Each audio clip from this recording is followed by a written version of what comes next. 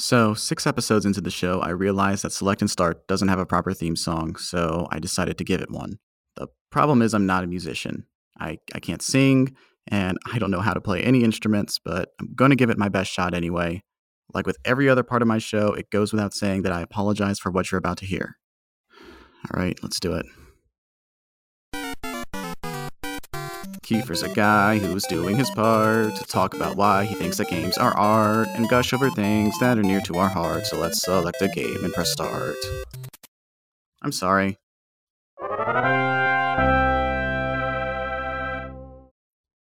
There's a famous quote from the artist Brian Eno that goes, "The first Velvet Underground record only sold 30,000 copies in its first 5 years. I think that everyone that bought one of those copies started a band." Originally released in 1967, The Velvet Underground and Nico was a commercial failure. Neglected by its label, ignored by critics, and overlooked by contemporary audiences. It was an album with little mainstream appeal. Frontman Lou Reed's lyrics, based on observations from his own life, contained references to BDSM, sex work, and drug addiction, and was backed by an eclectic, experimental sound that defied the genre convention at the time.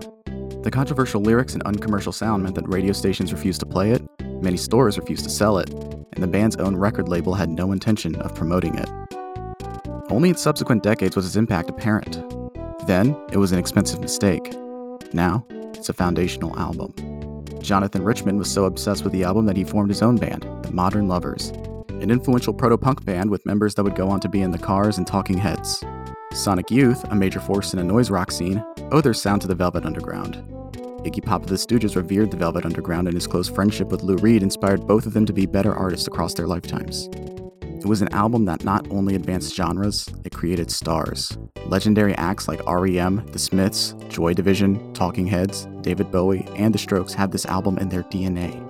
It is a record that found its way from the avant-garde to pop. Its versatility and eclecticism, which made it unmarketable on its release, was eventually what made it endure. It is now among the most influential albums in rock music, standing alongside the likes of Abbey Road and Pet Sounds.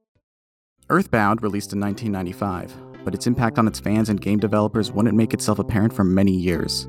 Not unlike the Velvet Underground and Nico, it was tragically overlooked during its release, but it eventually found a devoted following. It was a game unlike any other, ahead of its time on release and eminently playable even by today's standards. The game's director, Shigesato Itoi, was something of a media celebrity in Japan. He was a prolific copywriter, a TV host, a songwriter, and an actor, appearing in My Neighbor Totoro and a film adaptation of the novel Norwegian Wood by Haruki Murakami, a writer with whom Shigesato previously co-authored a short story collection. Interestingly enough, Norwegian Wood was named after a Beatles song, one that John Cale, a founding member of the Velvet Underground, specifically cited as an inspiration for him and Lou Reed. Shigesato Itoi lived a varied life, and he incorporated his assorted experiences into a game that is both absurd and deeply personal. Underneath its deceptively simple visual style was an emotionally mature story propelled by unique yet refined gameplay. It was a game of harmonious contradictions, Japanese developed yet aesthetically Western, satirical yet sincere, bizarre yet moving. More bizarre than the game and its creator was how it was marketed in North America. $2 million was spent on its advertising campaign that contained the slogan, "This game stinks." This, alongside an unusually high price tag of $80, alienated contemporary consumers, who missed out on a game that would come to be known for the profound impact it had on its players. Not only was the game impactful, it was influential, directly inspiring popular works such as Undertale, Amori, Lisa, and Yume Nikki. Its simplicity on the surface inspired first-time developers, and the depth underneath inspired moving, thoughtful writing. Both EarthBound and the Velvet Underground and Nico's long-term success speak to their brilliance as works of art, but also the passionate enthusiasm of those who experienced it. Success is measured in charts and graphs, but impact is seen in art. I'm Kiefer, and this is Select and Start.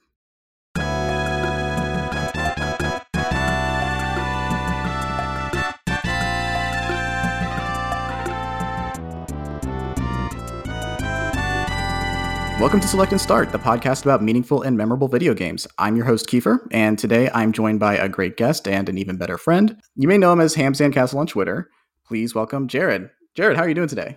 No, I'm doing really well. Thank you, Kiefer. Really nice to talk to you for the first time. I've been listening to the pod, and it's an honor to jump on. Yeah, it's the first time you and I have actually spoken over voice. Jared and I are in the same group chat that other guests on the show, Manu.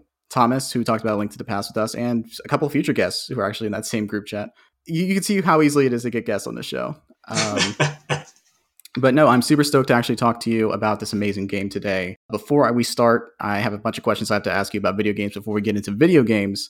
I do have to say something. This is a video game podcast first and foremost, but it feels like we live in a different world since I recorded my last episode, so I feel compelled to address some recent events. Firstly, fuck the Supreme Court. Leave it at that. Far-right nationalist and former Japanese Prime Minister Shinzo Abe, known for his campaign to increase Japan's declining birth rate, put his money where his mouth was by having his back blown out last weekend. Ordinarily, I wouldn't bring up the death of a former world leader at the beginning of a video game podcast, but I thought it was relevant because somehow multiple news outlets have circulated images of Metal Gear series creator and director Hideo Kojima wearing a Soviet ushanka while standing next to an image of Che Guevara, claiming that to be a picture of the assassin. Kojima, of course, did not assassinate Shinzo Abe like every other terminally online leftist. He's not violent. He just wants to post about movies all day. Yeah. Any thoughts on the death of Shinzo Abe? Oh my god! I mean, the mirroring with that and the death of the Yu-Gi-Oh mangaka, like that kind of came right before that, was really impressive. Just the timing of that couldn't have been any better as like a footnote in one another's lives. The memes and the reaction to that was maybe the most fun I've had on Twitter in a long time. So thank you, everyone. The Scalia death was maybe the most fun I've ever had. That's going to be tough to ever beat. But the Abe is close. So well done to everyone posting online.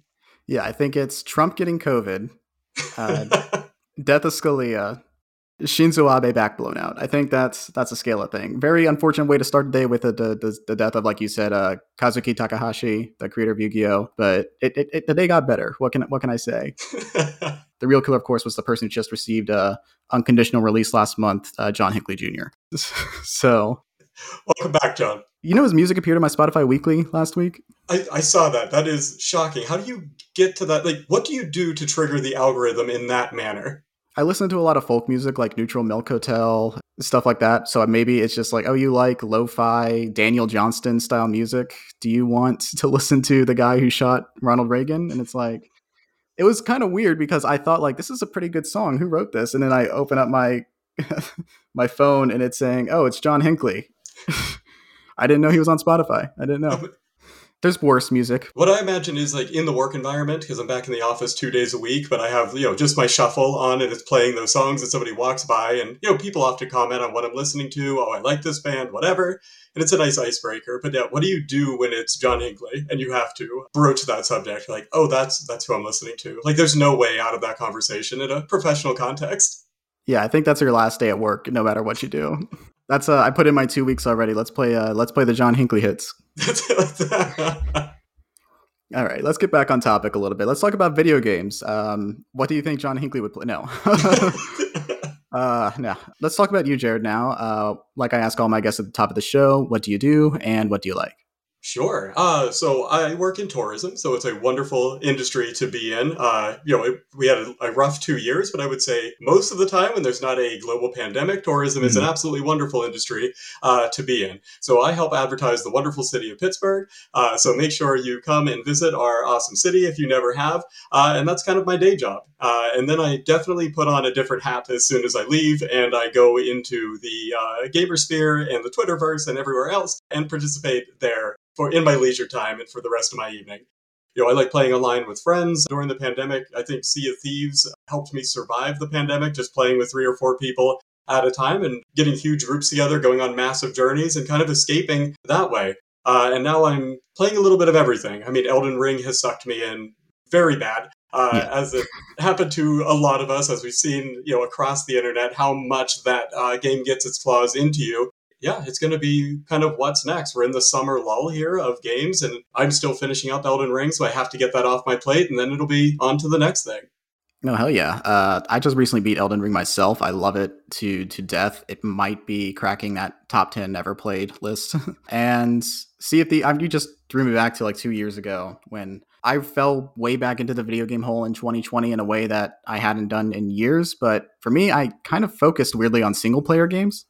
Maybe it's just because like I play online games with my friends and And I mainly play shooting games like Overwatch and Apex. And I talked about this with, I think, Maddie on the Mass Effect 2 episode, that the way that I do games with my friends, though, is that we're usually in person, which was not as, you can't do that as easily with the circumstances of 2 years ago. Mm-hmm. So I just sort of went back into single player games and played a bunch of stuff like The Last of Us 2 and the Final Fantasy VII remake. I was buying new games for the first time in a while. I'm usually the kind of person that waits until shit's on sale. But no, I actually started to play the games of the year and be a part of that conversation, which I guess snowballs our way into this conversation today. I did play Among Us, though, because that was a more friend-based cooperative thing instead of, or I guess anti-cooperative. But no, Among Us was a great time. I played with a lot of people in the various group chats that you and I are in. That phenomenon, Jesus, feels like it was years ago, but it feels distant now. Absolutely. I mean, if I can share my story real quick, Yeah. Among Us was a game that right at the start of the pandemic that we all kind of gelled around. Mhm. None of us were on Discord. We didn't really have a community, and we just started with a few of us. We started playing Among Us every night, and then I mean, we were like inviting people in from different DMs. We were just meeting people we liked that we were playing multiple games with and inviting them into the Discord. And now we have like made this group that I hang out with as much as my friends that I have had my entire life. We are playing D&D campaigns together. We get together for things. We are in each other's weddings. And it has Mhm. really turned into this community that has been super, super healthy. And I'm really big into not only gaming and playing games itself, but on the positive effects of gaming and how much it can help build community and all of that. And I feel like, the pandemic did a lot for that argument and being able to see like, hey, video games are a source of good. They can be a place where a community can be positive and coalesce around a thing and raise everyone up. No, for sure. I 100% agree. Animal Crossing New Horizons came out at the Mm. perfect time. It almost feels manufactured. Stay woke. And those two games I played a bunch of, but the shooter games and just matches where you are randomized and playing in groups of with strangers, I just could not do that anymore. I could not let my Mm-hmm. sole source of social interaction just be with people who have headsets while playing PlayStation 4. It is horrifying. So yeah, what other multiplayer games do you play besides the ones we just talked about? Sure. No, I'm a big Overwatch fan as well. That we played that a lot during the pandemic. Hmm. I'm mostly a support character, so Yeah, I love playing that. I love tanking and all of that. That's me with pretty much any game. I always like to run support. I'm a big League of Legends fan. I've been playing that. I mean, probably for 10 years, not anywhere near professionally, but just a right. great game to play for an hour and blow off steam. And I know like how negative and things that community gets pegged as being, and it's there, but that's another thing that I've done socially and is a great way to get everyone together and to rally around a goal and like pull off some amazing victories that you'll talk about like you had just done this amazing thing and it exists for five of you, right? Unless you recorded it, you really can't recreate it, and the legends kind of grow from there, like a fishing story. Even some really casual stuff, like we would just put on Fall Guys and we would play Fall Guys for hours. It's so simple. As long as you have a controller that plugs in, like everybody can kind of get involved. If you play teams, like you can pull a lot of people into finals as well. And we just had a blast with that. As people are like going back out and doing things, I think we're all kind of finding what is that new game, what is that new thing we're going to gel around. I don't know Hmm. if we exactly have it yet, but I'm sure our group will be on to the next thing. But yeah, I'm now in single player. Like I've just been playing Elden Ring. I've been playing Stranger of Paradise and things like that on my PS5. So not a ton of Yeah, multiplayer right now. yeah. There's not a big killer app right now in Mm-hmm. terms of like new multiplayer games. Have you messed with Overwatch 2 at all? No, I haven't touched it. I can tell you exactly when I fell off of Overwatch, and it was about a week after they introduced roll queue, Mm. which kind of killed me wanting to play competitive for a while. And I understand why they did it. I think they sort of developed themselves and updated themselves into a wall where too many people were just wanting to go for the that sweet juicy attack class. But I was a support main anyway, so I was like, all right, sure, whatever. But something about it just like made the dynamic nature of like each match feel like it disappeared. And I don't know, I just missed the idea of not having to restrict myself to one Mm-hmm. place.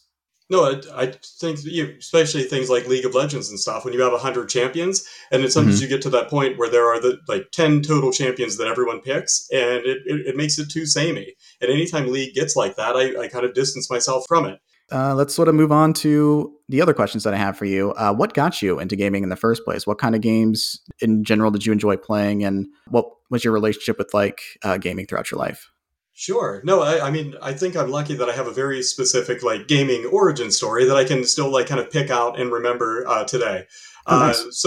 I was about 4 years old. My brother was born. I was home a lot. My mom was, like working mom and all of that. And when we would be home and stuff during the summer, my brother would be napping. And I remember my mom would fire up the Nintendo, original NES. I'm not going to Mhm. call it the NES. That's illegal. Sorry, and we would turn on Bubble Bobble. That was like our go-to. So we would just play that on two-player, and that is where I learned video games. If you would sleep for 2 hours, we would just play that for a super long time. And I feel like it really trained me early because it's Mhm. not an easy game at all. Like there's a password system, so you can jump back. And I remember having a big piece of paper. We would write all the passwords down so we could like slowly progress our way through that game. But we had a blast with it, collecting all of the powers, how interesting and visual that was, the really repetitive theme song that would just, that's a like 30-second loop that goes over and over. But I can still listen to that today and never get tired of it. That was my very formative experience with video games. I think as soon as we got to the 16-bit era, my parents tapped out. They were about done with gaming, and then I was pretty much on a solo journey, or in a duo once my brother was old enough going through. So I was a big Sega Genesis person. We had a Super Nintendo as well, but I always loved the Genesis. We had Sega Channel growing up. I Mm. distinctly remember when we got that because it was the massive blizzard of 1994. And we had the Sega Channel installed roughly a week and a half before that blizzard hit. So school was canceled for like 2 entire weeks, and we had the Sega Channel, and we were ready to go. I'm playing Mean Bean Machine and 100 other games that I was just, in hog heaven as a child, ready to go and jump into those titles. I also remember when that was being installed. I guess my dad was the first person that had ever ordered the Sega Channel, like from the company. So the guy just showed up and had no idea how to install this thing. Like he was just standing there, like clueless. And my dad worked in IT. He was pretty Mm. knowledgeable with technology and things like that. And he just stood there with the guy and they figured out how to install it. Uh, so that's definitely a story that stands out to me. That I'll always remember is my introduction to Sega Channel and that Blizzard being like, yeah, I'll just play games for 2 weeks straight and hooked me for life. Nice. So you're kind of like a lifelong gamer since the NES era. Did you ever fall off of gaming or sort of have phases with it at all? Sure. When I got to college, I really fell off of gaming hard. I Mm. really wasn't playing too much of anything. I got really into Halo 2, and we would play that as a dorm. But at that time, like I moved into college, my brother and I shared a room. So, like, I didn't have any consoles when I moved in. I had like a basic desktop that wasn't really a gamer desktop at all. So I had the Diablo 2 War Chest, if you Mm. remember that, or the Battle Chest, I believe it was called. So we had that and we played that a good deal, and a lot of Halo 2. But other than that, I really wasn't gaming too much. And then something around the PS4 era is when I really jumped back into gaming. I'd like started my professional career. I kind of fell Mm. back in love with gaming again. And my girlfriend at the time was going back to grad school, so it freed up a lot of my time to kind of get back into those hobbies. And yeah, now I feel like I am back to my gaming roots. Nice. Do you know remember what games you got when you got back into it? Now I'm trying to remember. I'm trying to rack my brain for what were the PS4 launch titles that I would have really been into. I distinctly remember streaming Knack for the first time using the built-in. Not saying okay, everyone, yeah, don't take this out of context and say Knack was my formative get back into gaming moment. Knack was my formative get back into gaming moment. Knack was my formative get back into gaming moment. But I distinctly remember streaming Mm. from that and how fun that was to do that in one press of a button and have that hooked up. And I had a bunch of my friends watching me and commenting as I was playing. And I got a kick out of doing that. So, I think it was a lot of like the technology that came about with that, like being able to share screenshots and to post and to stream right from there that made me get back into gaming and be like, okay, this is really a fun space that I can not only play stuff in, but communicate with others and be creative in. You talked about what you've been playing lately. What are some games that you are looking forward to that are coming up? You talked about how we're kind of in the summer drought right now, but is there anything in the future, now that you have a PlayStation 5, that you are looking toward? Sure. I'm trying to think about all the new releases and what I'm super excited for. I don't know. I have such a large backlog of things that I'm playing. Usually when the end of the year kind of game of the year list comes out, I always make it a point to see what's on, what I can pick up for cheap, what's going to be on Xbox that I can go and play, and try to get through as many of those as possible. So I feel like I'm not as plugged into the what's coming out world that I used to be, but I'm still getting excited for some random things here and there. I will say that it seems like at this point, like I don't know if it's the simulation breaking or what it is, but there are sometimes games that seem to be made for an audience of just me. Hmm. The one upcoming would be the new Lollipop Chainsaw, which I will joke Cool. around about, and it's just like a running thing that I will go and use as like a go-to gag, and now somehow exists. So I'm not sure. I'm not sure if I willed this into existence. I don't know if there's a pocket of Lollipop Chainsaw fans out there. If you are, add me to the Discord. I'd love to be a part of that. But yeah. I don't know. I don't know. How about you? What's coming up soon that I should be excited about? Well, let me think. I listen to a lot of video game podcasts to sort of keep myself up to date on things and have my ear to the ground. I try and see what the flavors of the month are, what's coming out that people are excited for, and then I make a note that's like, oh, that sounds good, and then I never play them because, like I said, I'm trapped in backlog hell. Elden Ring and Pokemon Legends Arceus are kind of a rarity for me because I do rarely play new games. 2020, I had the time to. 2021, I got consumed by work. I fell off of new releases, and then Elden Ring, of course, I play that, and that's 125 hours. So, in terms of things that I'm looking forward to, people in general are looking forward to God of War Ragnarok. I know that is a game that's I think coming out in the winter. I know a lot of people are hyped about Teenage Mutant Ninja Turtles: Shredder's Revenge right now. I need to jump on that. That looks super fun. I played that constantly growing up. The original TMNT2, the Yeah. arcade game. That was such a formative game for me. And that and like Streets of Rage 2 had to be games I beat 100 times. Yeah, I'm not a huge beat 'em up guy. I talked about this with Thomas on his mental health break podcast. He was super excited about Shredder's Revenge, and I said I was going to get to it. Right now, I'm currently playing Hollow Knight, and Hmm.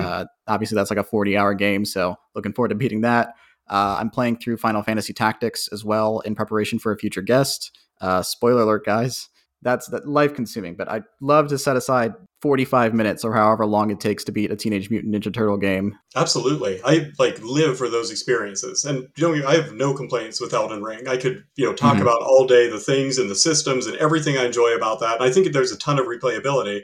But also sometimes, I work, I have kids, I have a Hmm. life and a family. Sometimes it's really nice to just end your day by playing something for an hour and just completing it. Like start, middle, end, and you have wrapped it up and you have completed that. That's the reason I like roguelikes a lot. Like, cool, I'll Yeah. just do a run of Slay the Spire and see how far I get or something like that. So that's a reason roguelikes have always had my attention because I think they can be brutally hard and they can be Yeah. cheap and but they're also so much fun. And the reward for that and the time investment being minimal means it just can be a huge payoff when you have that run, that miraculous run of items and plays Mhm. that you can get to the end. Yeah, no, I get consumed by roguelikes and roguelites. I played Dead Cells a ton when that came out, and I became consumed by it. And then Risk of Rain was a big one I played in college, and then Risk of Rain 2 when that came out, got consumed Mm-hmm. by that. Hades became the big one when that dropped in 2020. That easily my favorite game of the ones I played that year. So many blockbuster games that I actually played that year. Hades, like head and shoulders above that. Love the shit out of that game. I could pick it up right now and play it for an hour and it would still be the time of my life. I never got sick of that game. I had to stop myself from making that the only game I played because I knew I had to add varieties in my life. No, I mean Hades is that danger. I mean, it is a Yeah. game I will never uninstall. It will stay on my PC forever. And like I like smashed a keyboard with it, not out of anger, just from like slamming the spacebar and things like that. I just really like how the keyboard feels when you're Yeah. playing Hades and on a good run, and I like using the mouse a little bit more than a controller for my attacks for that. Mhm. So yeah, I have completely destroyed a keyboard playing that game, and just have a blast with all of the runs and how much I can get into it and the soundtrack and everything. I could just listen to those tracks on repeat. There were months I was just listening to that soundtrack over and over and over, and I don't get tired of those songs. That's one of those like close to perfect games. Just clicks into place. Perfect. I get it. I love it. I haven't stopped. Before we get into the main event, I did want to ask, what other video games would you consider to be very important to you in your heart?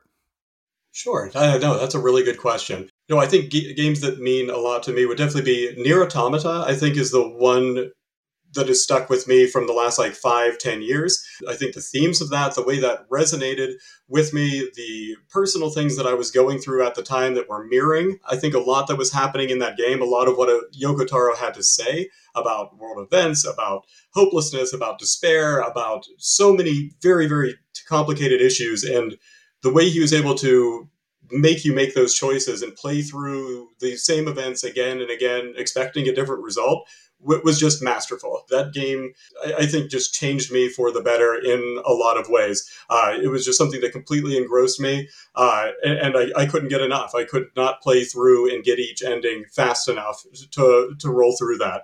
Other things of that generation, and it was right around that release date, I believe, was Metal Gear Solid 5. Just a game that completely sucked me in, that made me realize how much I loved the Metal Gear franchise and, Mhm. and those themes and what it was commenting on, and kind of the genius of Kojima. I think Yeah. like after four and kind of that gap in between, maybe I wasn't as high on that series as I remember being when one came out. When I was in college, that's when Snake Eater came out, so I didn't really get the full Snake Eater experience when that was going on. So I hadn't thought about Metal Gear in a long time, and I think five really reawoken that passion in me for what Kojima was up to, and made me just love everything he was going for. And I think I'd now at that point had seen enough movies, had seen enough to know what his references were, and had Mhm. been through enough to be like, okay, this is what he is going for. And that's why I didn't appreciate this now. And then when I revisited all of those titles, it quickly made MGS5 one of my favorite games of all time.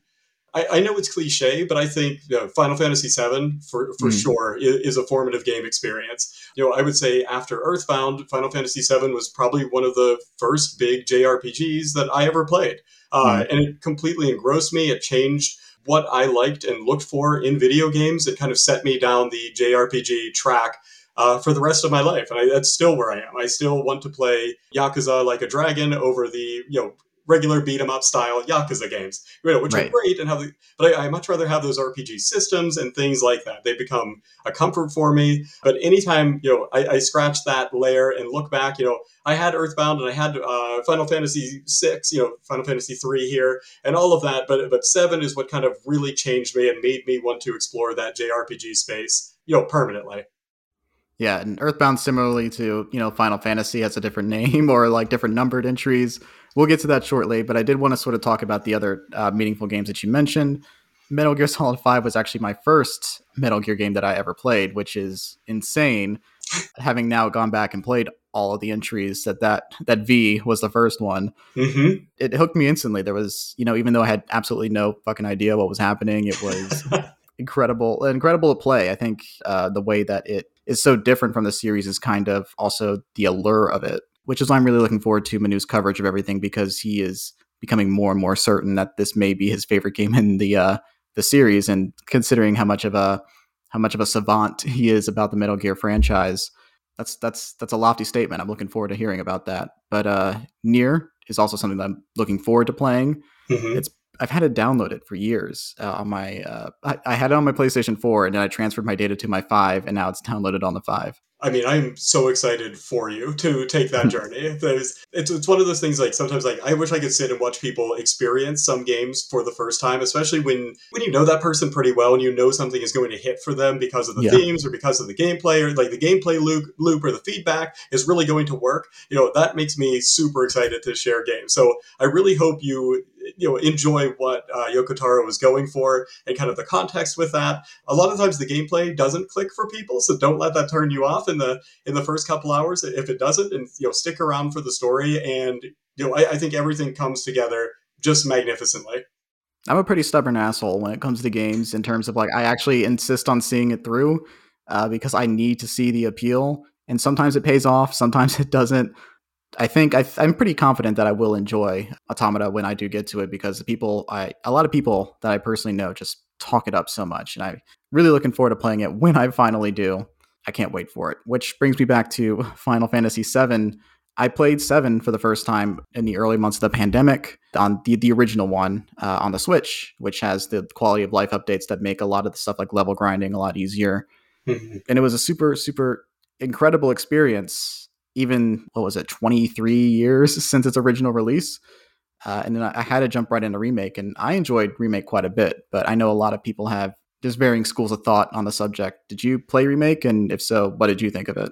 Just tying back into what I was talking about with Final Fantasy VII before, a big reason it's formative for me is because it's how I kind of met one of my best friends from high school was through that game, Oh. because we both owned it and he was like stuck on something and he invited me over to his house. And we just had an absolute blast playing through it. And I helped him through the part in probably like 10 minutes. And then we, turned that into a super close friendship, throughout all of high school and everything from there. So, that was like an important game to me.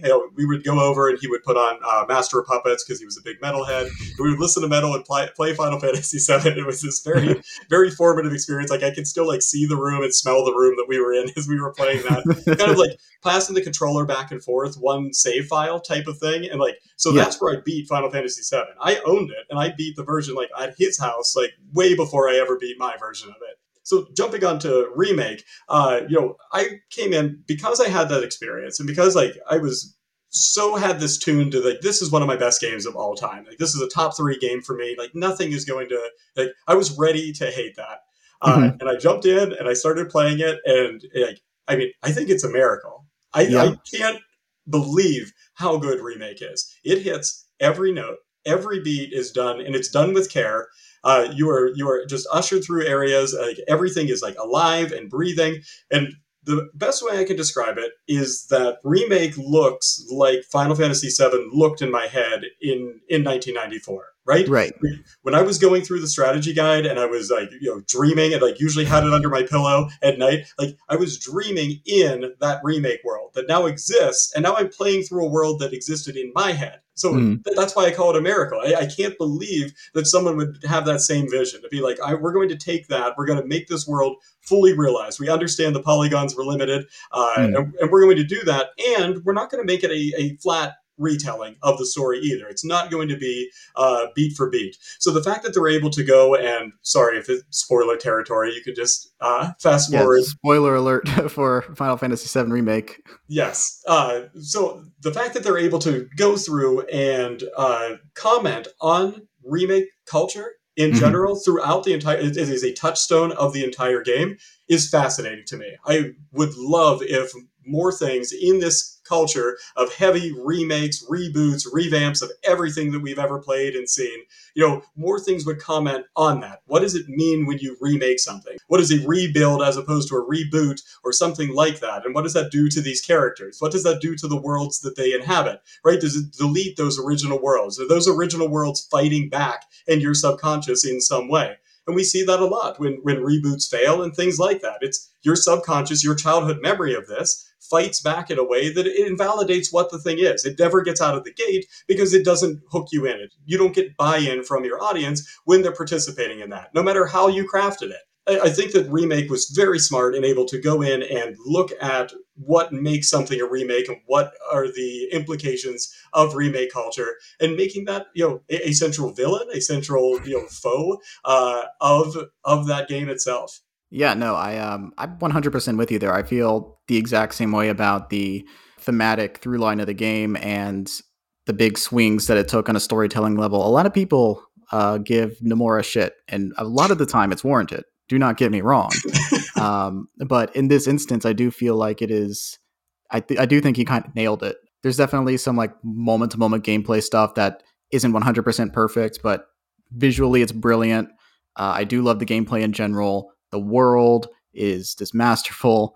It really justifies the fact that it is basically the tutorial section of the Final Fantasy original 7. Like I literally like because I was planning on playing Remake because it was already out when I started playing the original on Switch, and I made a mental note of like when do I get out of Midgar in this original copy? I opened it up almost 6 hours exactly. Uh, I think I spent a total of 36 hours playing the original. Incidentally, I saw that like my playtime was almost exactly the amount of time I spent playing Final Fantasy VII. So it's like 35-hour game, just set in like the first 5 or so hours of Final Fantasy VII original. It's legitimately great. The idea is about nostalgia and the violence of it that is realized in that story. Teddy told me that in Greek, nostalgia literally means the pain from an old wound.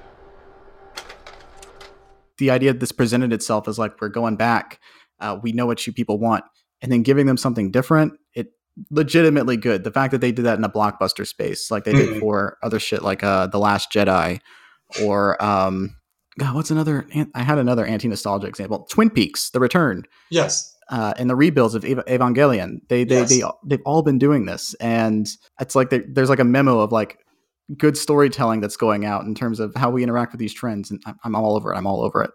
Whatever Mhm. form it is, you can give that back to me, and like whatever shell you want to wrap around that, I will take note of that narrative every time and give it 5 stars.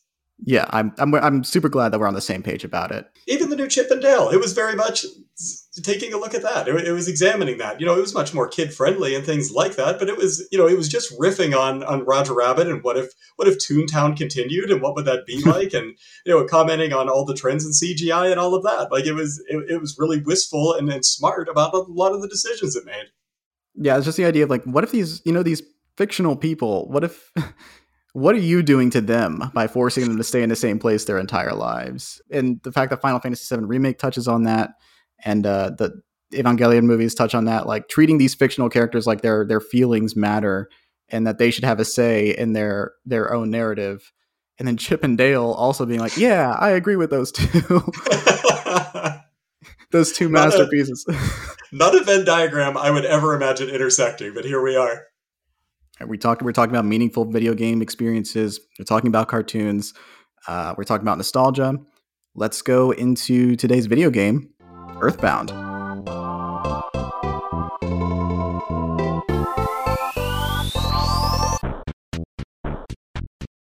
So, Earthbound was developed by Ape Inc. and HAL Laboratory and published by Nintendo for the Super Nintendo.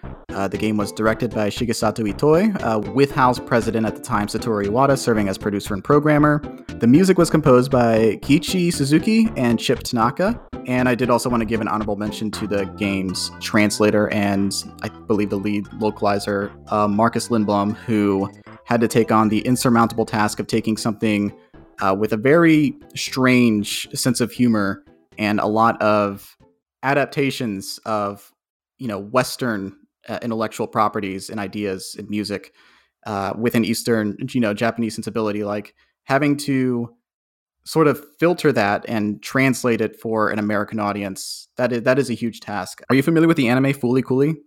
Oh yes, absolutely. I was introduced to that in college. Yeah, I do think that it is an interesting companion with Earthbound in general, but the localization for that was a very similar like big task that the people who were wanting to air it on Adult Swim they took very seriously. So they had to take a bunch of Japanese references that we wouldn't quite understand. Like Mhm. I think one example is like they had to take a soda that is discontinued in Japan, and then they just called it Crystal Pepsi in America, taking Japanese musicians and throwing in like American musicians, and also like Richard Cheese, who's a ballroom dance parody artist, stuff like that, and then actually making a legitimately good localization overall with a strong dubbing team. Earthbound story is very similar to that, where they, number one, they have to worry about things like, oh, hold on, this might be copyrighted in America, like the Blues Brothers. Let's change these guys' costume, but also like giving context to ideas that we wouldn't understand philosophically, like the image of the building with the iron in Fooly Cooly. Yeah, I'm glad that you had the same frame of reference here, so we can go off of that. Absolutely. No, it's a masterful job. I mean, the entire podcast we could talk about the localization easily. I struggle to make sure to be like, okay, you have to talk about something that isn't that, because there's just so much. I mean, Frank Cifaldi filled up a 600-page book, I believe, about like his notes on that translation and doing all of that history. So that information is out there, but it will never stop fascinating me as an adult. When I Mhm. went back and revisited this game, that's what really caught my attention, was how did they go and take all of this humor and preserve it, and make it still work. There's so much in here. This is a game that is packed with text. So how did they go and keep that running for the entire 40, 60 hours that you could play through Earthbound? Like you said, it is a pretty text heavy game, and I think the most impressive part about the localization is the standard at the time versus now. It took games months or Mhm. even years to come over from one territory to another, and there wasn't dedicated localization teams or companies dedicated to localization like there are now. And a lot of games that did come over from Japan, especially, had this broken English sense to a lot of the stuff, or stuff was Mhm. poorly translated. Famously, Castlevania 2, Zelda 2, The Adventure of Link are just like two immediate ones that come to my mind. And those are big name Nintendo games. Mhm. And the amount of care that goes into it, that this, individual Marcus Lindblom went above, like, I'm just going to translate this literally, but also I want this game to make sense for a new audience, and having that pay off over several decades. It's great stuff. Absolutely. I mean, I Mhm. can't say enough about the translation efforts. And what I think, I mean, you read the development history of this and how much I feel like it struggled at every single point to get over the goal line. It's just like Itoi and everyone involved had to just keep fighting and fighting and fighting for this game. And it would just get delayed or moved back, and then it wouldn't fit on a cart. But they wouldn't stop. Like, they didn't ever stop and be like, well, we'll just put the music on that we have, and we're going to cut out all of these tracks. They're like, no, we're going to do exactly what we want with this game. We're going to fill it with everything. It's going to Mhm. say exactly what we want it to say at the pace we want to say it. That's largely the game that we got. Like, they just fought enough, and I'm glad that the translation then brought that over the goal line. I don't know if this would be as fondly remembered if that translation didn't exist. It could still be an all-time game in Japan, but would it have had any impact in here if that translation didn't have the same amount of effort and care put in line by line to make sure that this was really engaging to an audience? I was 9, 10 years old when I played this, so it had to be something that gripped me and Mhm. I thought was funny, and kept me playing. There were a lot of things like this that I bounced off of relatively early, but this, I mean, hooked me from minute one, and I couldn't put it down. Yeah, it's a very special game with such a unique visual aesthetic. To talk about the game itself now, it is a turn-based RPG with some unique mechanics that we'll get into shortly. Visually, it's very reminiscent of like a 16-bit Peanuts comic strip. Very, very American. Like we talked about how this is a Nintendo game through and through, from Japan, but definitely has a lot of connections to America and Americana. Set in the year 1990X, in the fictional version of America called Eagle Land. You play as a young boy named Ness who meets a beetle named Buzz Buzz after a meteor crashes near your home. He tells you he traveled back in time 10 years to warn you that the cosmic evil named Gigas, or Gygus, depending on who you ask, is using his alien powers to consume animals and creatures and people and weird little abstract creatures that just exist in this world with hate, and make them violent things that just attack everybody around you. Buzz Buzz tells Ness to use the Soundstone to collect the melodies from 8 sanctuaries to defeat Gygus. I feel like I sound like Joe Biden right now, just like, Buzz Buzz told me that Gigas was a bad dude. My neighbor Porky was a coward. My buddy Pooh was a magic man. You know how Joe Biden sounds. I don't have a bite. I can't.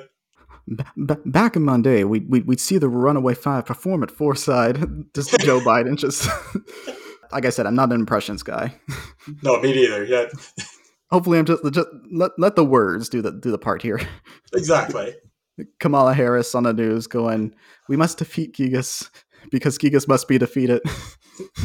Her taking the corrupt cop side as they attack children in the police precinct. So Jesus. A little During too his dark. Sorry, sorry. Yeah, no. Right on target. Right on target. You killed him. During his journey, Ness befriends a psychic named Paula, a genius named Jeff, and a prince named Pooh, who join him on the fight to defeat Gigas. That's the general outline of Earthbound. Very, very crazy and abstract game right off the bat. There's a guy named Pooh who's hanging out with you. The evil that you fight doesn't even have like a physical form. It's a very Stephen King, Eldritch. I guess that's the best way of putting like the game in general. It's like a Stephen King story in Major Key, Mhm. like pretty upbeat, but this general idea is like a bunch of kids fighting an unknowable representation of evil, and them representing like pure good and pure light. I think that's the vibe. Wouldn't you agree? No, absolutely. Yeah, I love it. I love that it, from the beginning, subverts a lot of tropes that I think had crept into RPGs. When you Mm-hmm. look at kind of the history and what everything grew out of, RPGs were originally developed on like ARPANET and things like that. And they were all very steeped in Dungeons and Dragons, in your Ultimas, your things like that. So they were very sword and shield and sorcerer based and all of that. So from the beginning, I love that you're just like a kid. Like you're just a kid, Mhm. and your mom's telling you to get the door. She's yelling at you to get changed. She's giving you food before you leave out on your journey. And you're just like, as a 10-year-old, how can I relate to a game any quicker than like having that like scenario in front of me? Like, okay, what do you do if you're woken up at night by this crash and everyone's pounding at the doors? Like, yeah, I would want to go investigate. If you told me half a mile from the house a meteorite landed, like, yeah, I'm going there in my PJs. Like, sign me up, let's go. It's kind of like Stand By Me. It starts from like a very real and relatable place of, you have kids hanging out in a treehouse, you have your friends, you're growing up in a town together, you do everything together, and then it goes to like immediately the dark place of like, you want to see a dead body?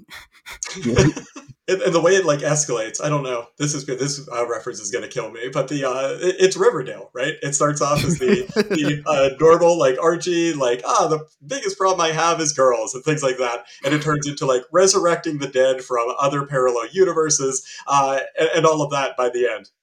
I mean, until Riverdale like has a crossover with the actual Predator from the film Predator, it still won't be as crazy as actual Archie comics. So in that way, I would love to just watch a random episode, like watch a show on shuffle, because it will make exactly as much sense. I mean, that's a podcast right there. Like, we just shuffle the episodes and we'll just comment as we watch them and draw conclusions. We'll make our own themes and arcs for the characters from there. We'll edit the show so the soundtrack's just replaced with like the 16-bit EarthBound music too. Add like a Yes. weird little layer to it. Perfect. That means you haven't known the triumphs and defeats, the epic highs and lows of high school football. Yeah. They should do an EarthBound episode of Riverdale as I guess what we're getting at here. Yeah, 100%. I mean, like, it writes itself. Like, you need those four to come in and defeat an ancient evil. Like, who else would you call? Not the Stranger Things kids. Get them out. We had that. It was called EarthBound. Yeah, why didn't I go for that comparison first? Saying like comparing it to kids on bicycles fighting like fighting an alien evil alt dimension. You went Stranger Things. Stand By Me, and I went Riverdale, and I don't know what that's saying about each of us. When Stranger Things is topical, is like happening right now, and it didn't even cross our minds. The fact that you went for Riverdale, even though you're an adult with kids, and I'm a 25-year-old going like, yeah, like Stephen King, But yeah, no, Stranger Things, Riverdale, Stephen King, whatever your frame of reference is for small town America stories. This game does really, really well. Like we've talked about, it's kind of a legendary game for a lot of reasons, ahead of its time in a lot of ways, but also it is a game that is famously elusive, especially in America. So that is going to segue me into a segment that I do all of my episodes, but at the behest of my best friend Avery, who does the art for the show. He suggested for pacing purposes that I put the segment early in the show. So this is No Country for Old Games. This is the part of the show where I talk about video game preservation and rate today's game on a scale of A to ARG, and ARG being an expression of frustration and in no way a suggestion for my listeners to pirate a video game. I'm just upset that this game is so hard to find. What are you talking about? ARG. Yeah. Um, you know what to do. You talked about this game being something that you've played as a kid at 10 years Mhm. old, but most of its players were not so fortunate to have grown up with this game in real time. I do actually think it does make sense to talk about this in the middle of the episode because a big part of Earthbound's legacy is connected to its availability over the Mhm. years. Earthbound and the series that it's a part of in general, the Mother series, are games frequently brought up in the conversation of video game preservation because this series was, and in many ways remains, difficult for gamers to acquire. We talked about the localization efforts made. A big part of that being that they had to make a game that is technically the second in a series of 3 games and the only one that came to America work as a standalone story. Like Mhm. the title text in the American version of the game is like, I can't remember the exact words for it. It's like, do you remember like Gigas something? No, I can't remember. Yeah, but it's just sort of like Gigas attacks Earth or something like that. But in Mother 2, the Japanese version of the game, it's Gigas Strikes Back. It's a Star Wars reference, but it is also like the villain of the first game is back and he's pissed. So they had to localize that to make it not confusing for its audience. Mm-hmm. But yeah, that elusiveness and the fact that we only got one part of a 3-part series makes it part of its unique reverence among a group of gamers. It's a singular game that makes an impact on most of the people who play it and has a small and devoted fan base who have dedicated themselves to playing the series and talking it up to the people that unfortunately did not play it at the time, which is going to sort of bring me back to you. You got to play this game in media res. You got to play it when it was on store shelves. I have to ask you, Jared, EarthBound wasn't a huge seller. Its dedicated cult following wouldn't emerge until years later. What was your meet cute with this game? What was your life like playing it? This game is nothing but transformative to me. It is one of those things that I got this in my hands and I didn't know what I had. And then once I started playing it, it became something that made me, I think, the person I am today, and it's always stuck with me. It's something I think about. It influences the things I like to read, the things I like to write, like everything. I can draw back to EarthBound in some way. So it was Christmas of 1996. Wow. When I first ran into this game. I was 10 years old at the time. I got this very weird shaped box under the tree and had no idea what I was holding, right? EarthBound with the giant Starman on the front in this, in the huge box with the strategy guide and everything inside. And I remember my dad looking, really trying to gauge my reaction to that and seeing what I thought and everything like that. So I'll come back to what his reaction was about. But I immediately jumped into this game. I probably later that day, once family got out of the house, I probably raced upstairs and jammed this cartridge in as fast as I could to get it started. Yeah, it just became one of those things that I look forward to every day. It was coming home, have that strategy guide in my lap, and get through the next section of the game. The strategy guide became almost something I was traveling around with. I remember distinctly in 5th grade, I was bringing it to school. It was in my school backpack every day. When we would have a break or when I would bring it out in art class, I would open that book up and I would start drawing some of the figures that I saw or some of the enemies that were upcoming. The strategy guide, you can look up some of the stills. They had that really cool Nintendo Power claymation style art that a lot of them were modeled after, so it made them really, really fun to draw a lot of those characters. So I know podcasting is not a visual medium. However, I will show you, and I can send you a picture, that this is the only thing I have left of that box. I don't have the cartridge anymore. I don't have anything else, but I do have my original EarthBound strategy guide still today. You can see it is heavily taped up. I can describe it for the audience. It has some notes written on the front. There are pages falling out. It's heavily water damaged. But this is my original EarthBound strategy guide that I grabbed from my mom's a few years ago as she was cleaning stuff out and asked if I wanted it. So, now I have it. It's sitting on my lap as we record this podcast. It's on my, after this, it's going to go back nicely on my bookshelf. I think that says a lot for how this game has stuck with me. So then returning back to my dad, he saw how much I was getting into this game, just talking about it, loving the themes, really kind of consuming me as a 10-year-old. And he definitely took note of that. And he later told me, I just bought that because it was in the $5 bin at Kmart. There was a giant bin of them sitting there. And I know there's other people with this story as well, because I found them online talking about it. But it was just sitting in a bin, and they were just trying to get rid of these duds. This game just would not sell at all. You got the dud! No one knew what this thing was, and it was marketed terribly. And they were he just put it under there almost as a gag gift, and he was going to be happy if I played it for an hour.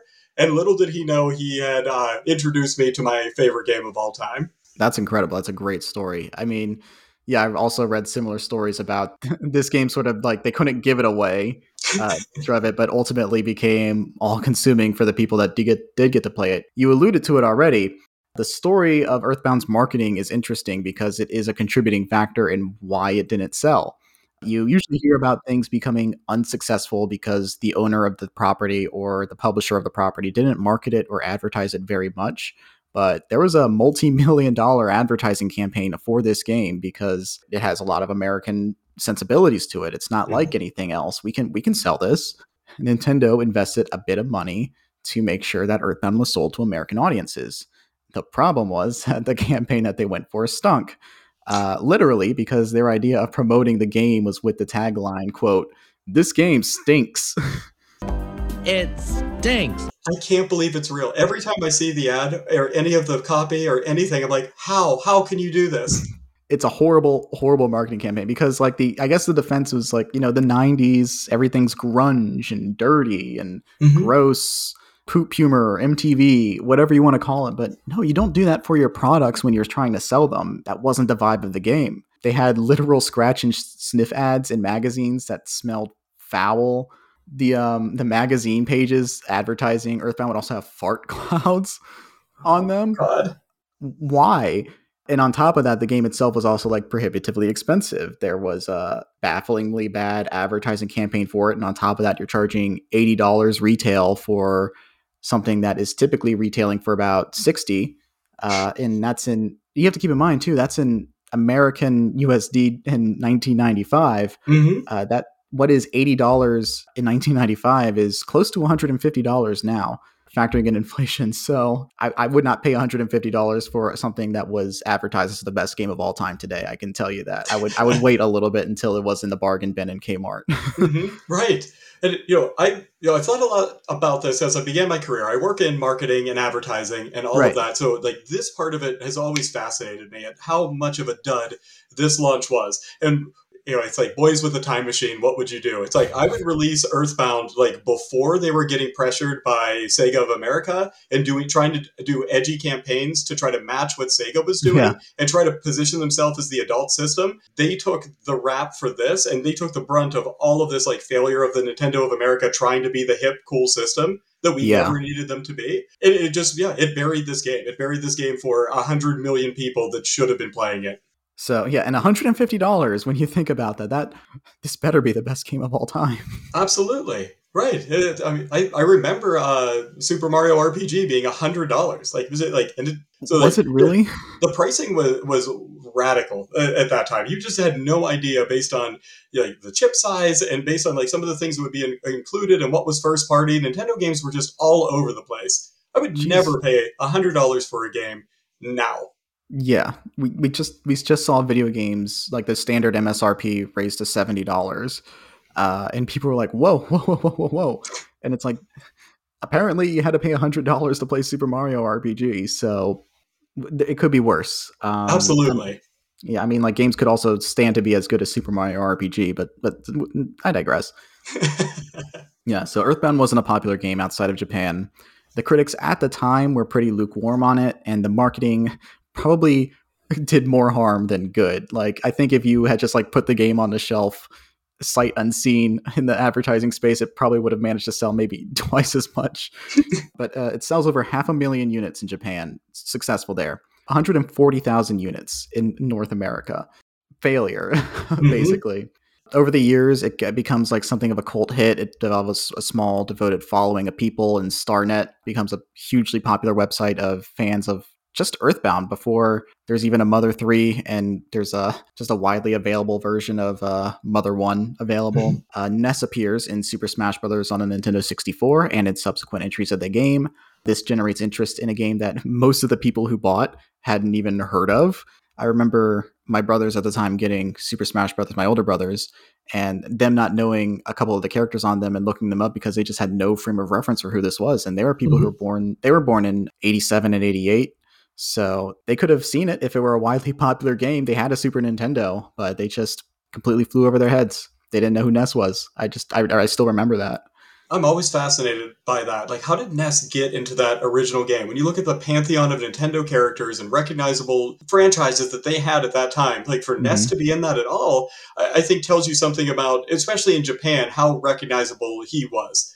Earthbound's like frame of reference in my mind has always come back to Smash Brothers. I just remember like there's a surprising number of stages for the franchise, considering like how small it is compared to like the bigger reps. Like at least 4 stages that I can think of off the top of my head. And the fact that they got Ness in one, the first game, I read this and I was like, oh my god, like he's in all 5 games. Like he's the only character to appear in all 5 games that's only been in one game total, which is just like wild to think about. Right. Yeah. I mean, I'm sorry if I'm jumping ahead, but when you go into like when every time they try to re-release this game or remaster it or whatever that is, or just do a straight emulation of this game onto the store, it always is met with like long delays and a lot of questions. people say it's the music and people say it's other things, and there's always like speculation, and we never seem to know. It's like the mystery of this game just continues to grow and grow and grow the longer that it never gets revisited. Everything that happens in EarthBound, nothing ever like resets it. It never gets put back to zero. There's never like the EarthBound collection. Here's all 3 games meticulously restored with some like quality of life achievements and improvements. It's just like, yeah, you could do EarthBound on Switch now or on the SNES Classic, and that's it. I think there's literally points in like Nintendo's history where they acknowledge that people want Mother 3 and they're just like, fuck you. Get away from me. You dirty, dirty people. Only 8 people want this game. It's like, I think there's a little bit more than 8, man. Like there's a fan English patch just ready to go whenever. It's ready. You could just apply it. Come on, Reggie, give us Mother 3! How about this instead? If you just put it on the Nintendo store for $20, it would be the top seller of the week just as like a curiosity. Nintendo can sell water to a fish at this point. We are desperate people over here at Nintendo.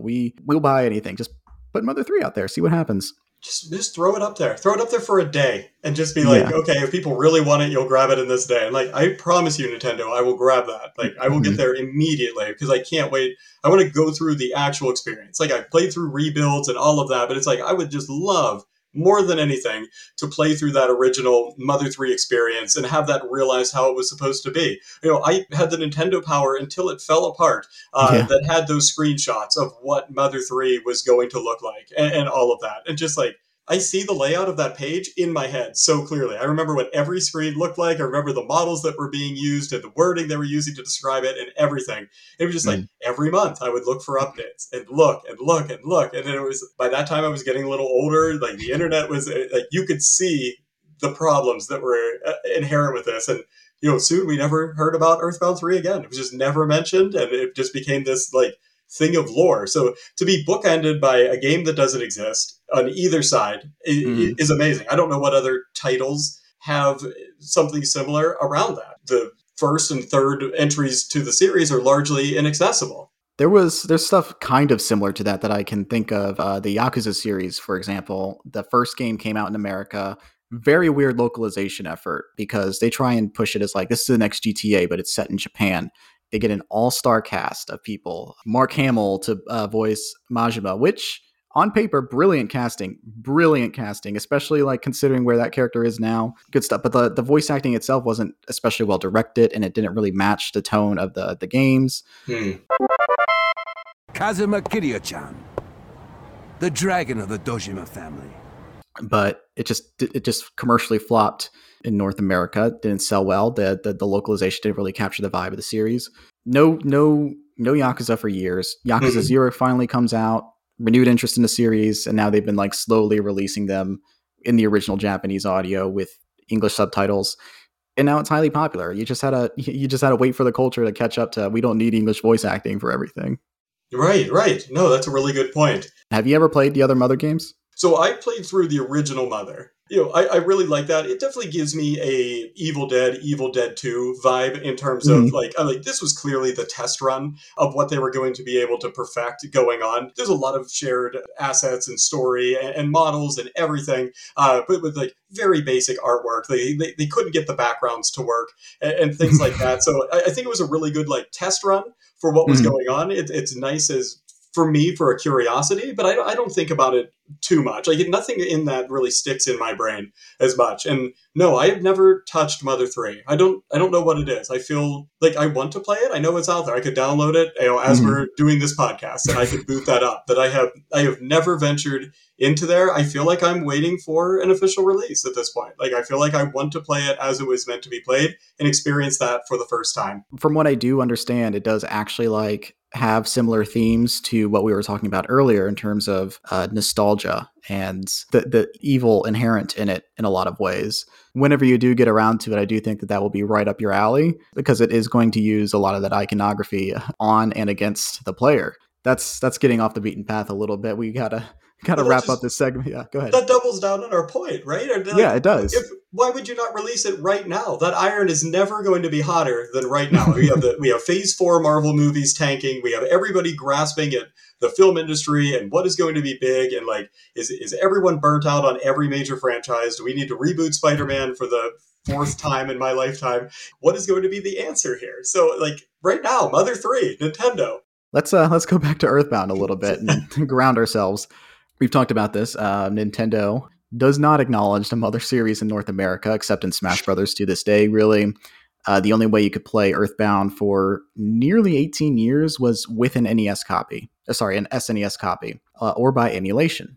Finally, in 2013, Nintendo releases EarthBound in their digital storefronts on the Wii U Virtual Console, a console that did not sell very well, so you can sort of tell how desperate they were to get some revenue in there, because it becomes a top seller among the small player base. It sold really well for the people who did have a Wii U. My brother and I had one, and he bought EarthBound on it instantly. Over the years, it's since been re-released on the new 3DS Virtual Console, and it was included on the SNES Mini, and now finally in February of 2022 on the Nintendo Switch Online service, along with EarthBound Beginnings on the NES Switch Online, English patched. The English translation that they had this entire time, by the way, they just never got around to releasing it in America. The Switch Online version was what I played in preparation for today's episode. Like I said, we're talking about preservation here. The Wii U and 3DS eShop will be closing in March of 2023. The SNES Classic has not been restocked by Nintendo since late 2018. Options for owning this game digitally are narrowing. I've expressed this on the link to the past episode, but I do not think the Nintendo Switch Online model is enough. I think it's a half measure in terms of making legacy games available to consumers. It is not ownership. It is functionally renting. You can't purchase the game. You just rent the game as long as you maintain a subscription to this membership. So it's not a good system to maintain games long term, but it does mean that millions of people can play EarthBound on the Switch today. So rating this game on like a scale of A to ARG, it's a bit murky. It's not an A. It's not an ARG, but I'll split the difference down the middle. I'll give it a mid. I'll give it a mid minus, because the fact that those storefronts are closing and it's going to become impossible to purchase the game legally very soon, mid minus. But you can play the game fairly easily, as I did legally. How do you play this game today, and how did you play it before it was on the Switch Online, if that was how you played it? I had the original cartridge probably up until, I would say, about 10 years ago, probably about 2012, something like that. And then, I got rid of all of my SNES games and was moving and things like that. And, I had to reduce what I had and what I was moving with. So, a lot of those games got donated or sold to local game stores and things like that to get into other people's hands that can enjoy them. So it wasn't until the SNES Classic that I was able to go and revisit that. But now, like, I have that. My SNES Classic is like always plugged in. It is there, and it's solely my EarthBound machine. So sometimes my son and I will play like the OG Mario Kart, because he has some fun going from Mario Kart 8 and then going all the way back, and he thinks that's really quaint about hopping around corners and some of the like systems in that. So he has a blast with that. But other than that, it's like EarthBound is all that I have that machine for. And, I don't think we know, is that going to last as long as my cartridge, which seemed indestructible and survived plenty of moves?